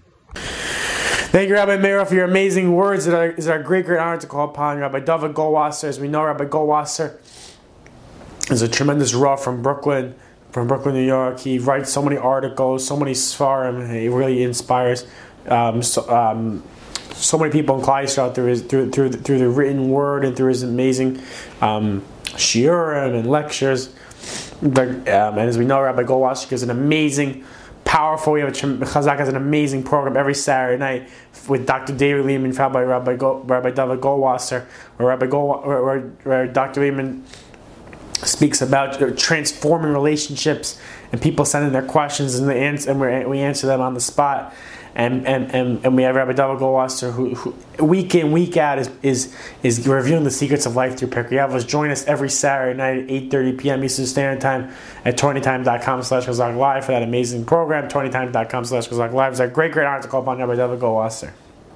Bruchim aboim b'shem Hashem. What a great schus it is to be united throughout the entire world on the great Yom Tov of Chanukah. The Chidushei Arim points out that it says in Baba Madlikin that there are certain oils in certain wicks that are invalid, that cannot be used for the Shabbos candles. However, on Chanukah, we are allowed to use those oils. We're allowed to use those wicks, even if they may be of inferior quality. What is the reason? Says the Chidushei Arim, because there are certain people of Achenu B'nai Yisrael that might have strayed. They may have wandered off. They may have been assimilated. But even those will be able to find their way back on the great Yom Tov of Chanukah. Years ago, there were two Bochrim that were sent from Eretz Yisrael because of the dire poverty, because of the lack of food and fuel and clothing. They were sent to Prague in order to raise money, in order to bring back some parnasa for the people of Yerushalayim. And so two students came to Prague, and they were to stay at a host's home who was very wealthy. Friday afternoon they came in, and until they got to their host's home, it happened to be almost before Shabbos. The host showed them to their room, and then quickly they went to shul. When they came Friday night, there was a young man in his early 20s that rose from the congregation, that became the Shliach Tzibor, that led the Kehillah with a wondrous voice. People were crying to hear that voice, the Hisoiris, the inspiration that he gave over to everybody. After the davening, they came to their host's home, and they were fed a Suda Kesuda Shlomo HaMelech B'Shaita, a beautiful, lavish Suda.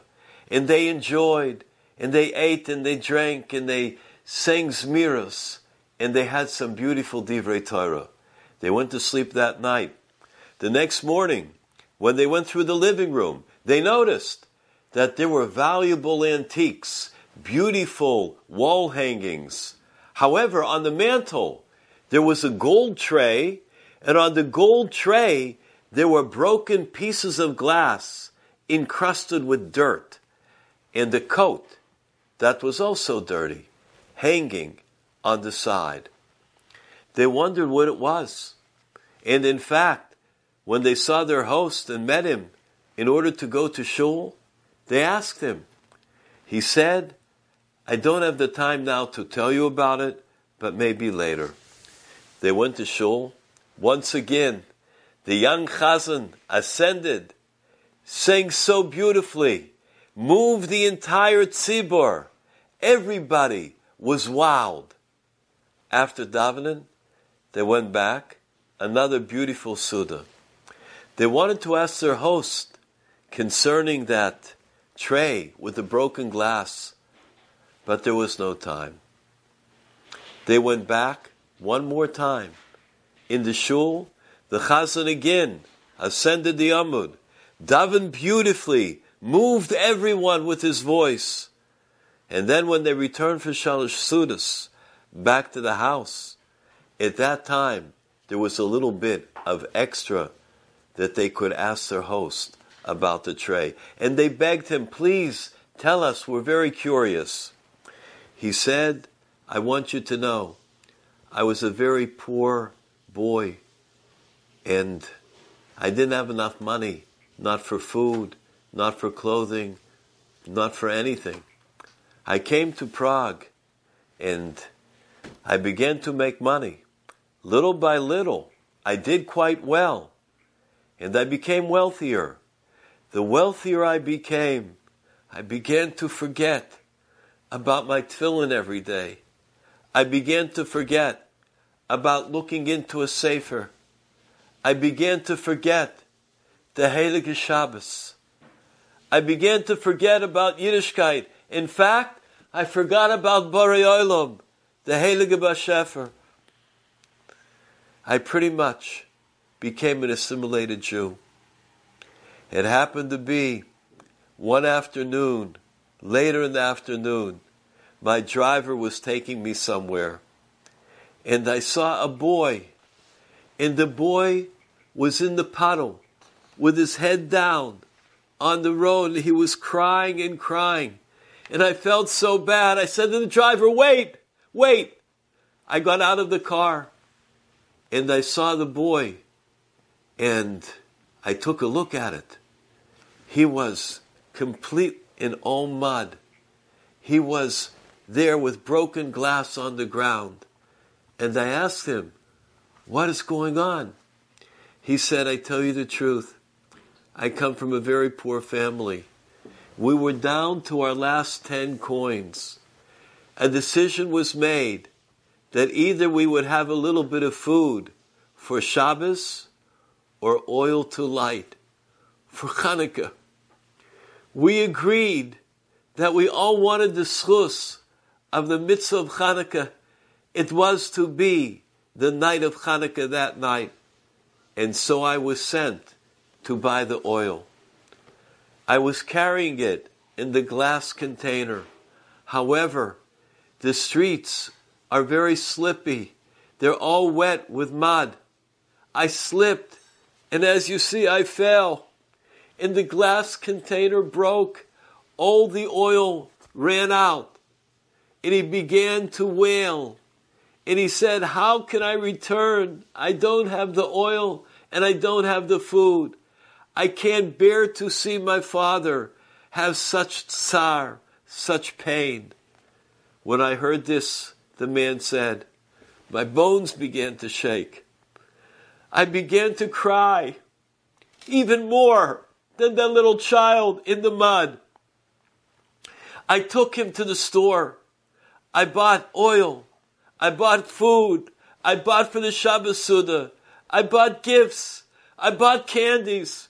And I took him home. And I told the family, make your Shabbos beautiful, and I will return on Sunday. I returned on Sunday. I took the whole family into my house. I did everything that I could for them. I told them they could live with me. And I took those pieces of glass with the dirt and the mud on it. And I took my coat that became muddy when I went down to help that child. And I hang it up. And I put those glass pieces on a gold tray, because they are more precious to me than anything in this world. The reason is because those pieces of glass and that coat is what brought me back to Yiddishkeit. I guess you're wondering about that child, the young man that you saw davening, the chazan that was so beautiful, that davened, and everybody had such hisoirus. Let me tell you, that chazan is the young boy who was crying in the puddle. What we learn is that a person should always remember the hisoirus of Hanukkah. The host gave to those two Bachrim a huge donation to take back to Yerushalayim. Everyone, the Yom Tov of Hanukkah calls out to all of us, come home, come back to Yiddishkeit. And for those that never left, come closer to our Father in heaven. Thank you, Rabbi Goldwasser, for your amazing words. It's our great honor to call upon Rabbi Achiel Spiro, who actually just recently came out with another amazing sefer for Art Scroll. He's non-stop. He's doing for Klal Yisrael. He's producing for Klal Yisrael. It's our great honor to call upon Rabbi Achiel Spiro. Hanukkah is just around the corner. And Arizal tells us something that on the surface seems to be very profound and very beautiful, but it really doesn't make sense. Or so it appears. The Arizal tells us that the word ner, a candle, is Gematria 250 to represent the 248 limbs that a person has. Huh? 250 or 248, which one is it?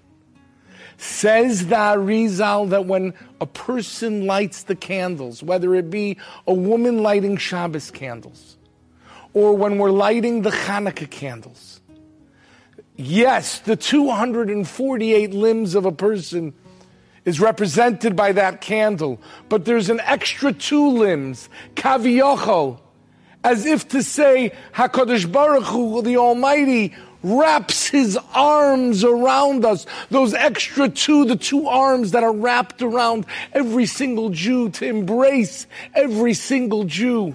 That's represented by the ner, by the candle. Beautiful, stunning idea. Let me tell you a story that is equally beautiful. There was a young boy, teenage boy, 14 years old. His name is Dovi. Dovi had an older brother, Eli. Eli was 17, and Rahman al-Itzlan, sadly, tragically, his brother got sick, and his older brother, who he looked up to, who he loved, who he admired, passed away.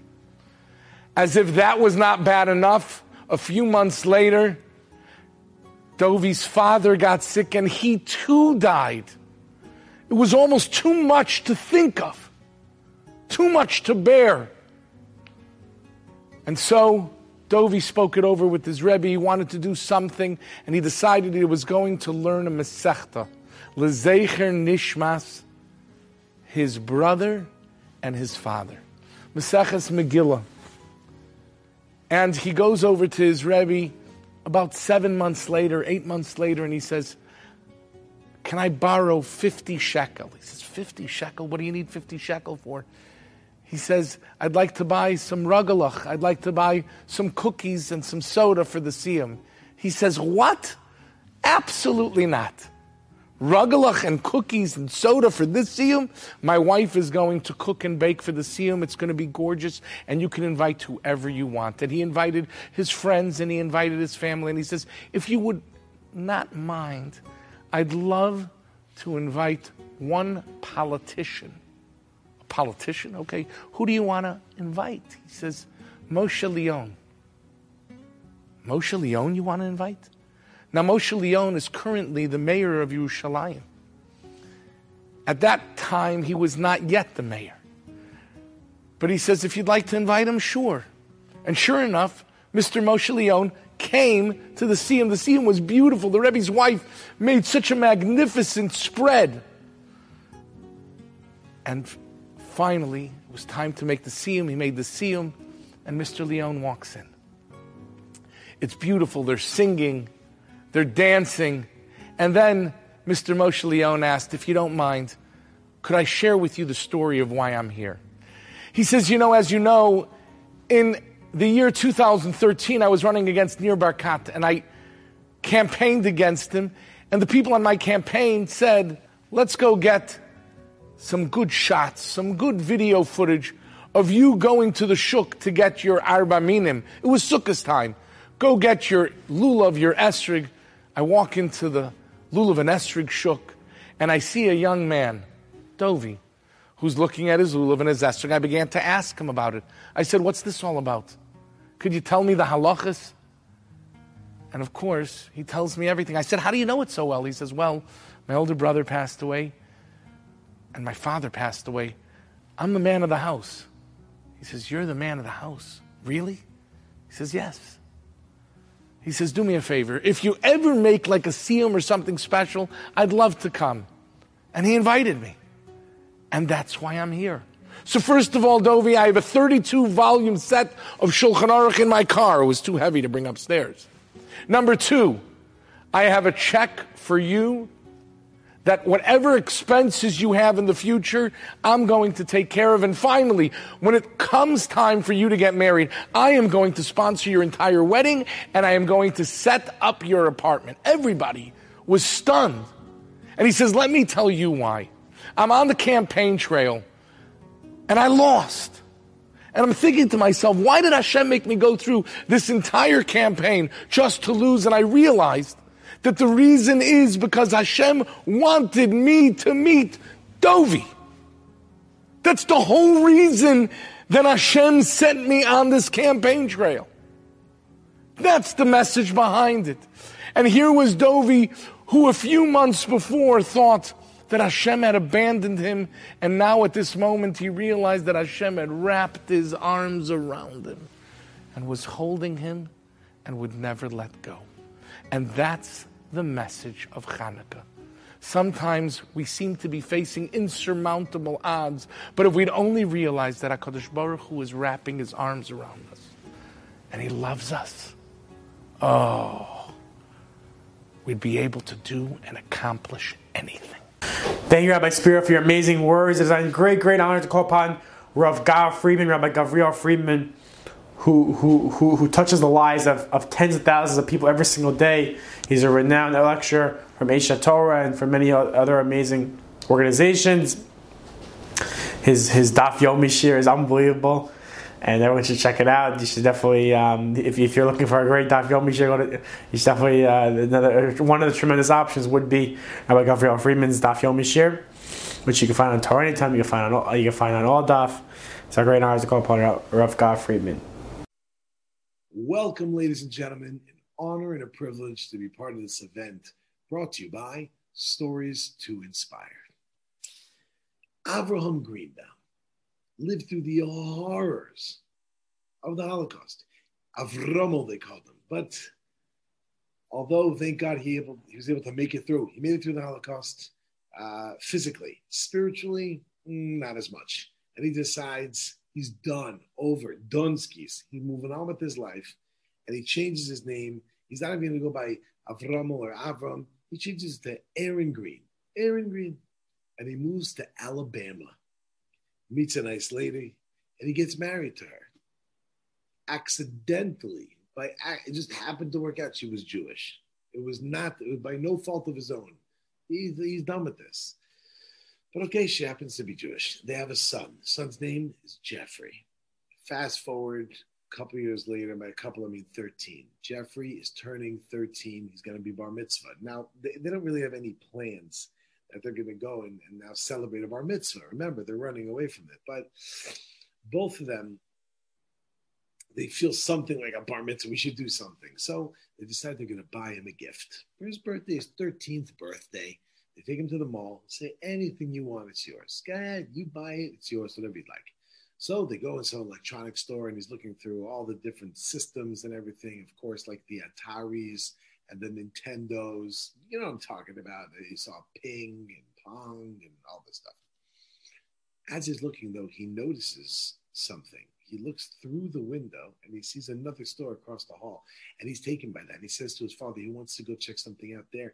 And they go across to an antique shop. There's an antique store. And when they go into the store, he goes, "That, I want that." And they look up, and what was it? A wooden menorah. A wooden menorah is like a menorah. Are you kidding, man? Like in his head, he's thinking, I'm running away from this. I don't want any of this kind of stuff. But his son says, you said I can get anything. I want the menorah. I want that. I want that wooden thing over there. So his father says to him, okay, I promised you whatever you'd like. Okay. There's an old man behind the counter. He says, how much? How much for the menorah? And he says, that's not for sale. He goes, what do you mean it's not for sale? He goes, what I mean is, it's not for sale. He said, my friend, this is a store. You have it up on the thing. It's for sale. He goes, nope, not for sale. And he offers him, he's like, I'll pay X amount. No, sorry. He's like, listen, I found out the history of the menorah. There's some guy, he put this menorah together. It took him months. It was during the war. And he went out and he was looking, he was searching, and he found all different parts of wood. And he built this menorah. He put the menorah together by himself. And it's going to be, after months and months of things, he didn't even survive the war. This is going to be a collector's item. It's not for sale. He says, sorry, kid, not for sale. He starts to leave. His son says, Dad, you said anything. He says, so he keeps offering more and more money until the guy finally is like, all right, deal. I'll get you. It's for sale. He buys it for him. The kid is he's so excited. He takes it home and he plays with it. He's looking at it. He's enjoying this day after day. One day they hear crash, bang, boom. Parents run upstairs, see what's going on. The menorah fell over, smashed into a bunch of pieces. His father gets all angry. How could you do that? You broke the gift I got for you. Of course, he's thinking, it cost me a lot of money. That's what he's upset about. Okay. I should be so careless. He left the room. He calmed down a little bit. And he said, you know what? He feels bad. He goes back up. He goes, let's try to glue it back together. He goes back to his son. We'll try to glue it back together. So he starts picking up some pieces. When he picks up one of the pieces, he notices that there's a piece of paper stuck, wedged into the wood. He pulls it out. And when he pulls it out, he starts to look at the letter. His eyes start filling up with tears. And his family around him look as he looks on at this paper in shock. He's in another place. Finally, they get his attention, They say, well, what is it? What is it? And he said, let me read to you what it says in this letter. The letter was written in Yiddish. They didn't speak Yiddish. He did. He says, I'll translate. I'm going to read it to you. He said like this. To whoever finds this menorah, I want you to know that I constructed it, not knowing if I would ever have the opportunity to light it. Who knows if I will live to Hanukkah to see it being kindled. In all probability, going through this war, I will not. But if Providence brings this menorah to your hands, you who are reading this letter, promise me that you will light it for me, for us, for my family, and those who gave their lives to serve God Almighty. Aaron Green then looked up at his family with tears in his eyes and a choked up voice. He says, the letter is signed by my father. Everybody was speechless. What do you say after that? The family recognized the hashgacha pratis. They understood, wow, there's something bigger going on over here. And they decided to turn their lives around. They started getting more involved in Torah and mitzvos. How could they not? Yad Hashem was right in front of them. Taking a menorah from Europe, traveling, taking all the way back to a family in this remote, random place in Alabama, which ultimately brought them back to Torah, true Judaism. Hanukkah is that battle. Hanukkah is that struggle that the Yidden said, we're going to stay connected. We're going to stay connected to the Ribono Shel Olam. We're not going to allow you to take away our heritage and our roots. We're going to fight, and we're going to keep fighting to make sure that we too can continue living Torah true Judaism. Al Freilichem Chanukah to one and all. The year was 1941, and the man who would later become the Rosh HaYeshiva, the Dean of Telz Yeshiva in Cleveland, Reb Chaim Stein Zitzal, was on a train together with a group of friends and acquaintances, fleeing the Nazis deep into Russia. The train was taking them ever deeper into Siberia. Hanukkah came around, and the group sat around and discussed, how can we fulfill the mitzvah of lighting the Hanukkah menorah this year? We're in the middle of Siberia, on a train, nowhere that candles can be acquired. Wicks, we'll pull them out of our clothing. Oil, we don't have oil. Where can we get oil? You can't buy oil on a train in Siberia. I guess we can't light the menorah. And then somebody had a brilliant idea. He said, look, fellows, every night the train stops for the night, and we sleep on that train. Well, the wheels on the train turn and they accumulate a lot of dirt and a lot of grease. How about we crawl under the train car and we scrape the grease off of the wheels? There's not so much, but I think there's enough there that we can scrape off enough for one candle each night. And that's what the men did. They braved the cold, bitter, sub-zero cold in Siberia. Every night they crawled on the ground under the train and scraped off those wheels, as much grease as they could, so that they should have enough to burn a Hanukkah candle, the minimum amount of time that it needs to burn, but at least they could do the mitzvah. And they did this the first night, and the second night, the third night, and the fourth night. The fifth night, it had rained, and then it snowed. There was no grease to be found under the train.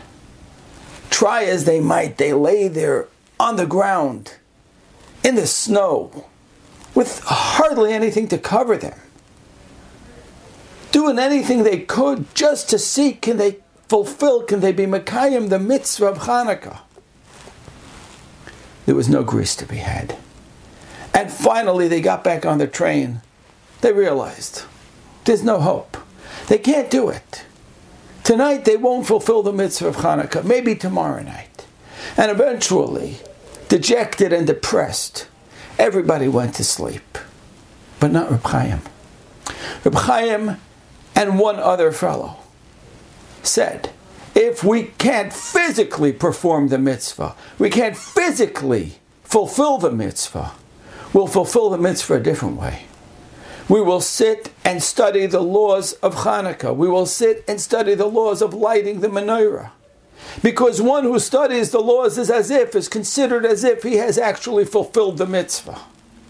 And this way, this is how we can fulfill the mitzvah. And that's what they did while everybody else on the train slept. Reb Chaim and his friend poured over the halachas of lighting the menorah. And in doing so, they didn't light an actual menorah, but they lit a candle. The candle, the flame of Torah, burned brightly on that train that night. Reb Chaim said, it was 4 a.m. Soon it would turn light outside.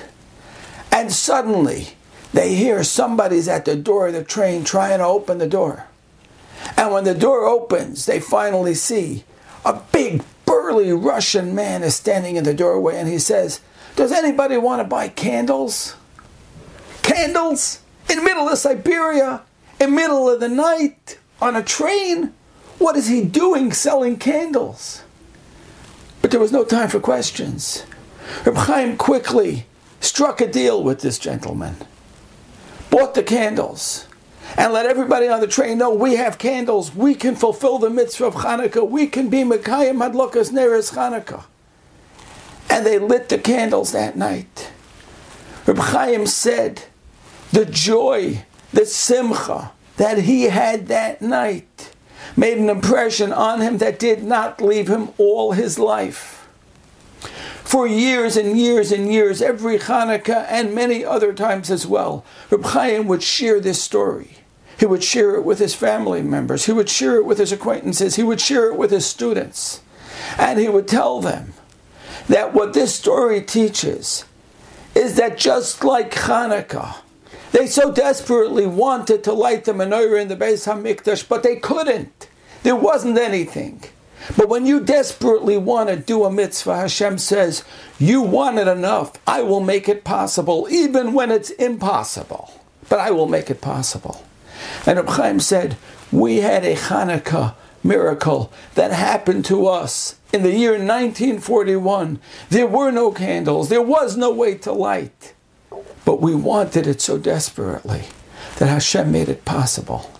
And anybody who wants to serve Hashem, and anybody who wants to do a mitzvah, and is willing to give of himself, even if he can't, Hashem will make it possible for him to do so. Have a wonderful Freilich and Lichtige Chanukah, and thank you for listening. It's our great honor to call upon the final speaker for tonight, Rabbi Dovi Ben Shushan, tremendous Rav and lecture for Klal Yisrael, Rabbi Dovi Ben Shushan.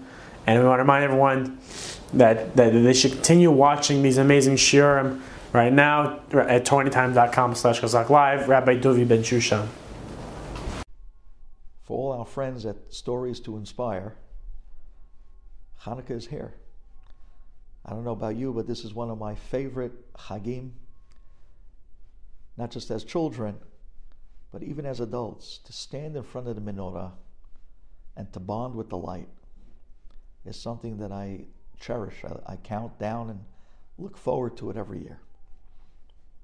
I want to tell you that light means so much to Klal Yisrael.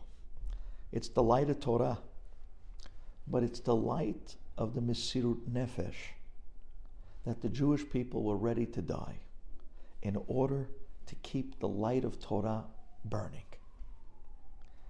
I want to tell you a little bit about that Mesirut Nefesh, incredible story that took place in Auschwitz, in a concentration camp. Now, over the years, I'm sure you heard a lot of different stories, Hanukkah stories, that took place in concentration camps. And that's precisely the point, that all those stories testify to the very point I'm trying to make. The Mesirut Nefesh for a Jew in impossible situations. But Chanukah, a mitzvah, Torah, is not something that we bend. We're ready to die for it. We're ready to be moser nafshenu al yedei kiddush Hashem. Listen to this incredible story. So there was a young boy in the barracks, and they used to mix the ages. Like this, no one could really group up together and make trouble. So they would put a young boy with an old man and a few middle-aged men. That was basically a mix of the whole group in this particular bungalow that they called the barracks in Auschwitz. And this young boy, he was a very driven, very strong boy. And he decided that this year, he doesn't know how, but he's going to bring a Chanukah light to the barracks of Auschwitz. So what does he do? He comes up with this great idea. He takes this little bag that he had, and every single day, months before Chanukah came around, he would walk around in the mornings and he would ask everybody for a small piece of their potato peel as a donation for a Hanukkah fund. And people had no idea what the boy was talking about, but they thought it was interesting. So every day they would give off a tiny little something of their potato peel, and they would drop it in the bag, and they would give it to this boy as he collected it from all the people in the barracks every single day. And this small little stash of potato peels, little by little, day by day, week by week, started to grow. Now it was only a few days before Hanukkah. And the boy had this stash of potato peels hidden underneath one of the wooden planks. And every morning he'd pull it out and he'd do another collection. And now, before Hanukkah, he had a small fortune of potato peels. People are thinking, what's he going to do with it? He goes to the kitchen and he talks to the capo. He talks to the Jew in charge who is overseeing the kitchen. He says, listen, I'll make you a deal you can't refuse.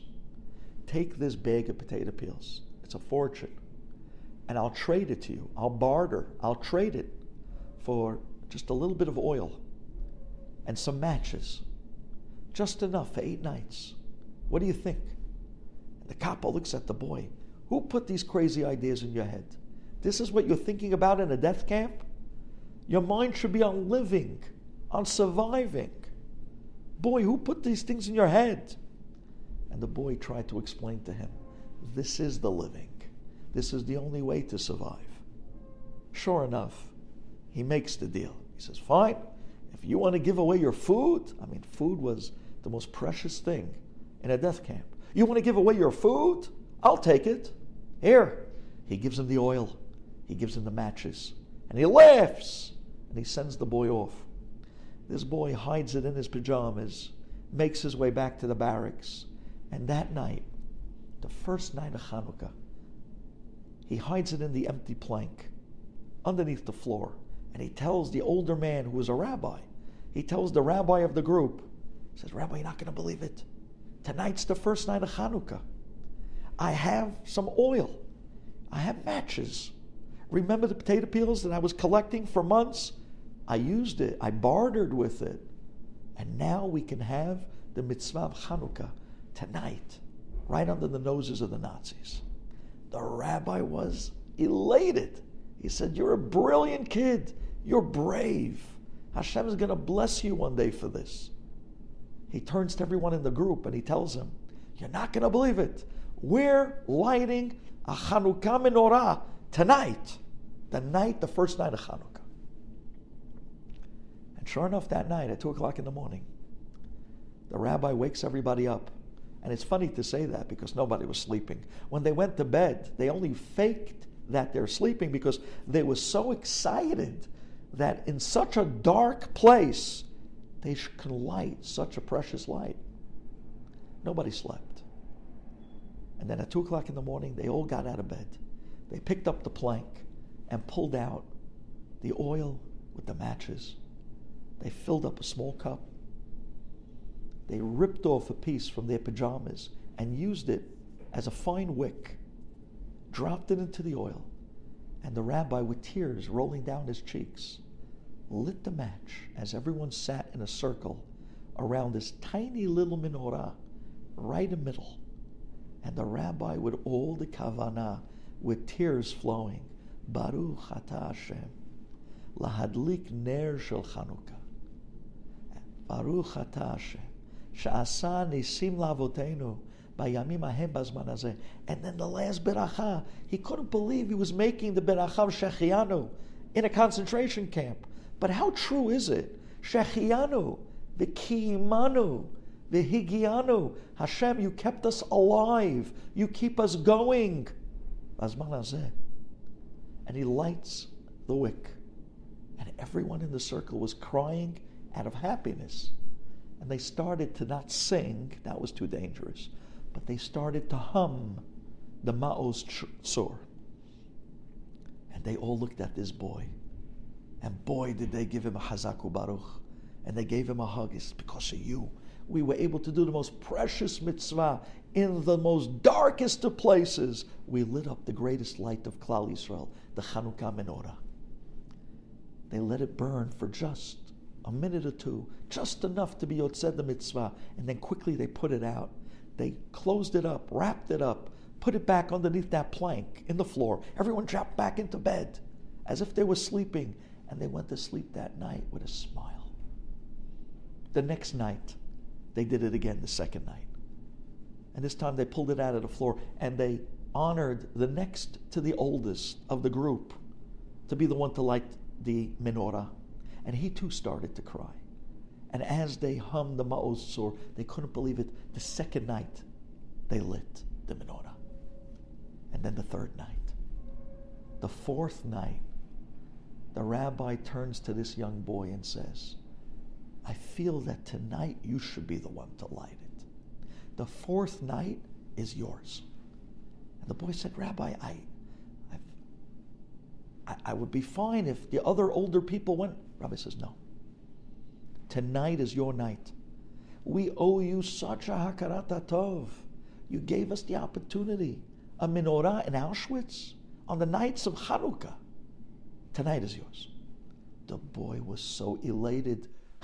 All day he was skipping and dancing through the work. It was as if that night he was getting married. It was like an unbelievable something to look forward to. That night, everyone goes to sleep, and the boy was so antsy in bed.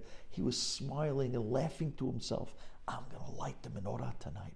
I'm going to make the berachot tonight. It's my mitzvah. At 2 o'clock in the morning, they all jumped out of bed. They pulled the oil. They pulled the matches out from the floor. They sat again in a circle, and they set up the 4 little lights of oil. And after they ripped off the pieces of their pajamas to make the wicks, they handed the matches to the boy. And the boy looks to the rabbi with a smile because he doesn't know the berachot by heart. And the rabbi turns and he says to him, let's make the berachot together. Repeat after me. Baruch. And the boy closes his eyes. Baruch. And just then, the doors to the barracks swing open, and in charges the Nazi soldiers. And they start yelling and screaming, Achtung, what's going on here? You think you can do a menorah in Auschwitz? You think you can do mitzvot over here under our nose? They grabbed the older rabbi. They grabbed the older men, and they took him outside into the freezing snow. They kicked the boy to the side. They took all the older men. They took him outside to punish them. This boy, he says, no, wait, stop. This is my night. This is my menorah. This is my mitzvah. I was just about to make the beracha. You are not going to stop us. The boy runs up to the window. The window was frigid and freezing. He puts his hand on the window, leaning on the window. He sees outside as they're dragging away the older rabbi and the men, and he screams, come back! I want to do this mitzvah. I want to light the menorah. You're not going to stop us. Baruch atah Hashem. And the boy makes the beracha. Lahadlik ner Chanukah. Baruch atah Hashem. Sha'asani sim lavotenu. Bayamim ahen bazeman hazeh. And just then the boy realizes, as he's screaming up against the window, with his hand leaning against the freezing glass, the skin on his hand gets stuck to the glass. And quickly, he pulls his hand off the glass, and there, on the glass of the window, was the imprint of his 5 fingers with a drop of blood on the top of each finger. The 4th light was lit. 1, 2, 3, 4. With the shamosh. That's what this mitzvah is all about. They tried to stop us for so many years. So many came along and so many disappeared. And Klal Yisrael is still here. We're like the oil. No matter what country, no matter what time, no matter what galut, we don't mix. We rise to the top. We sacrifice, and we light up the world with our Torah. Happy Hanukkah. Enjoyed this story? Come again. Bring a friend. StoriesToInspire.org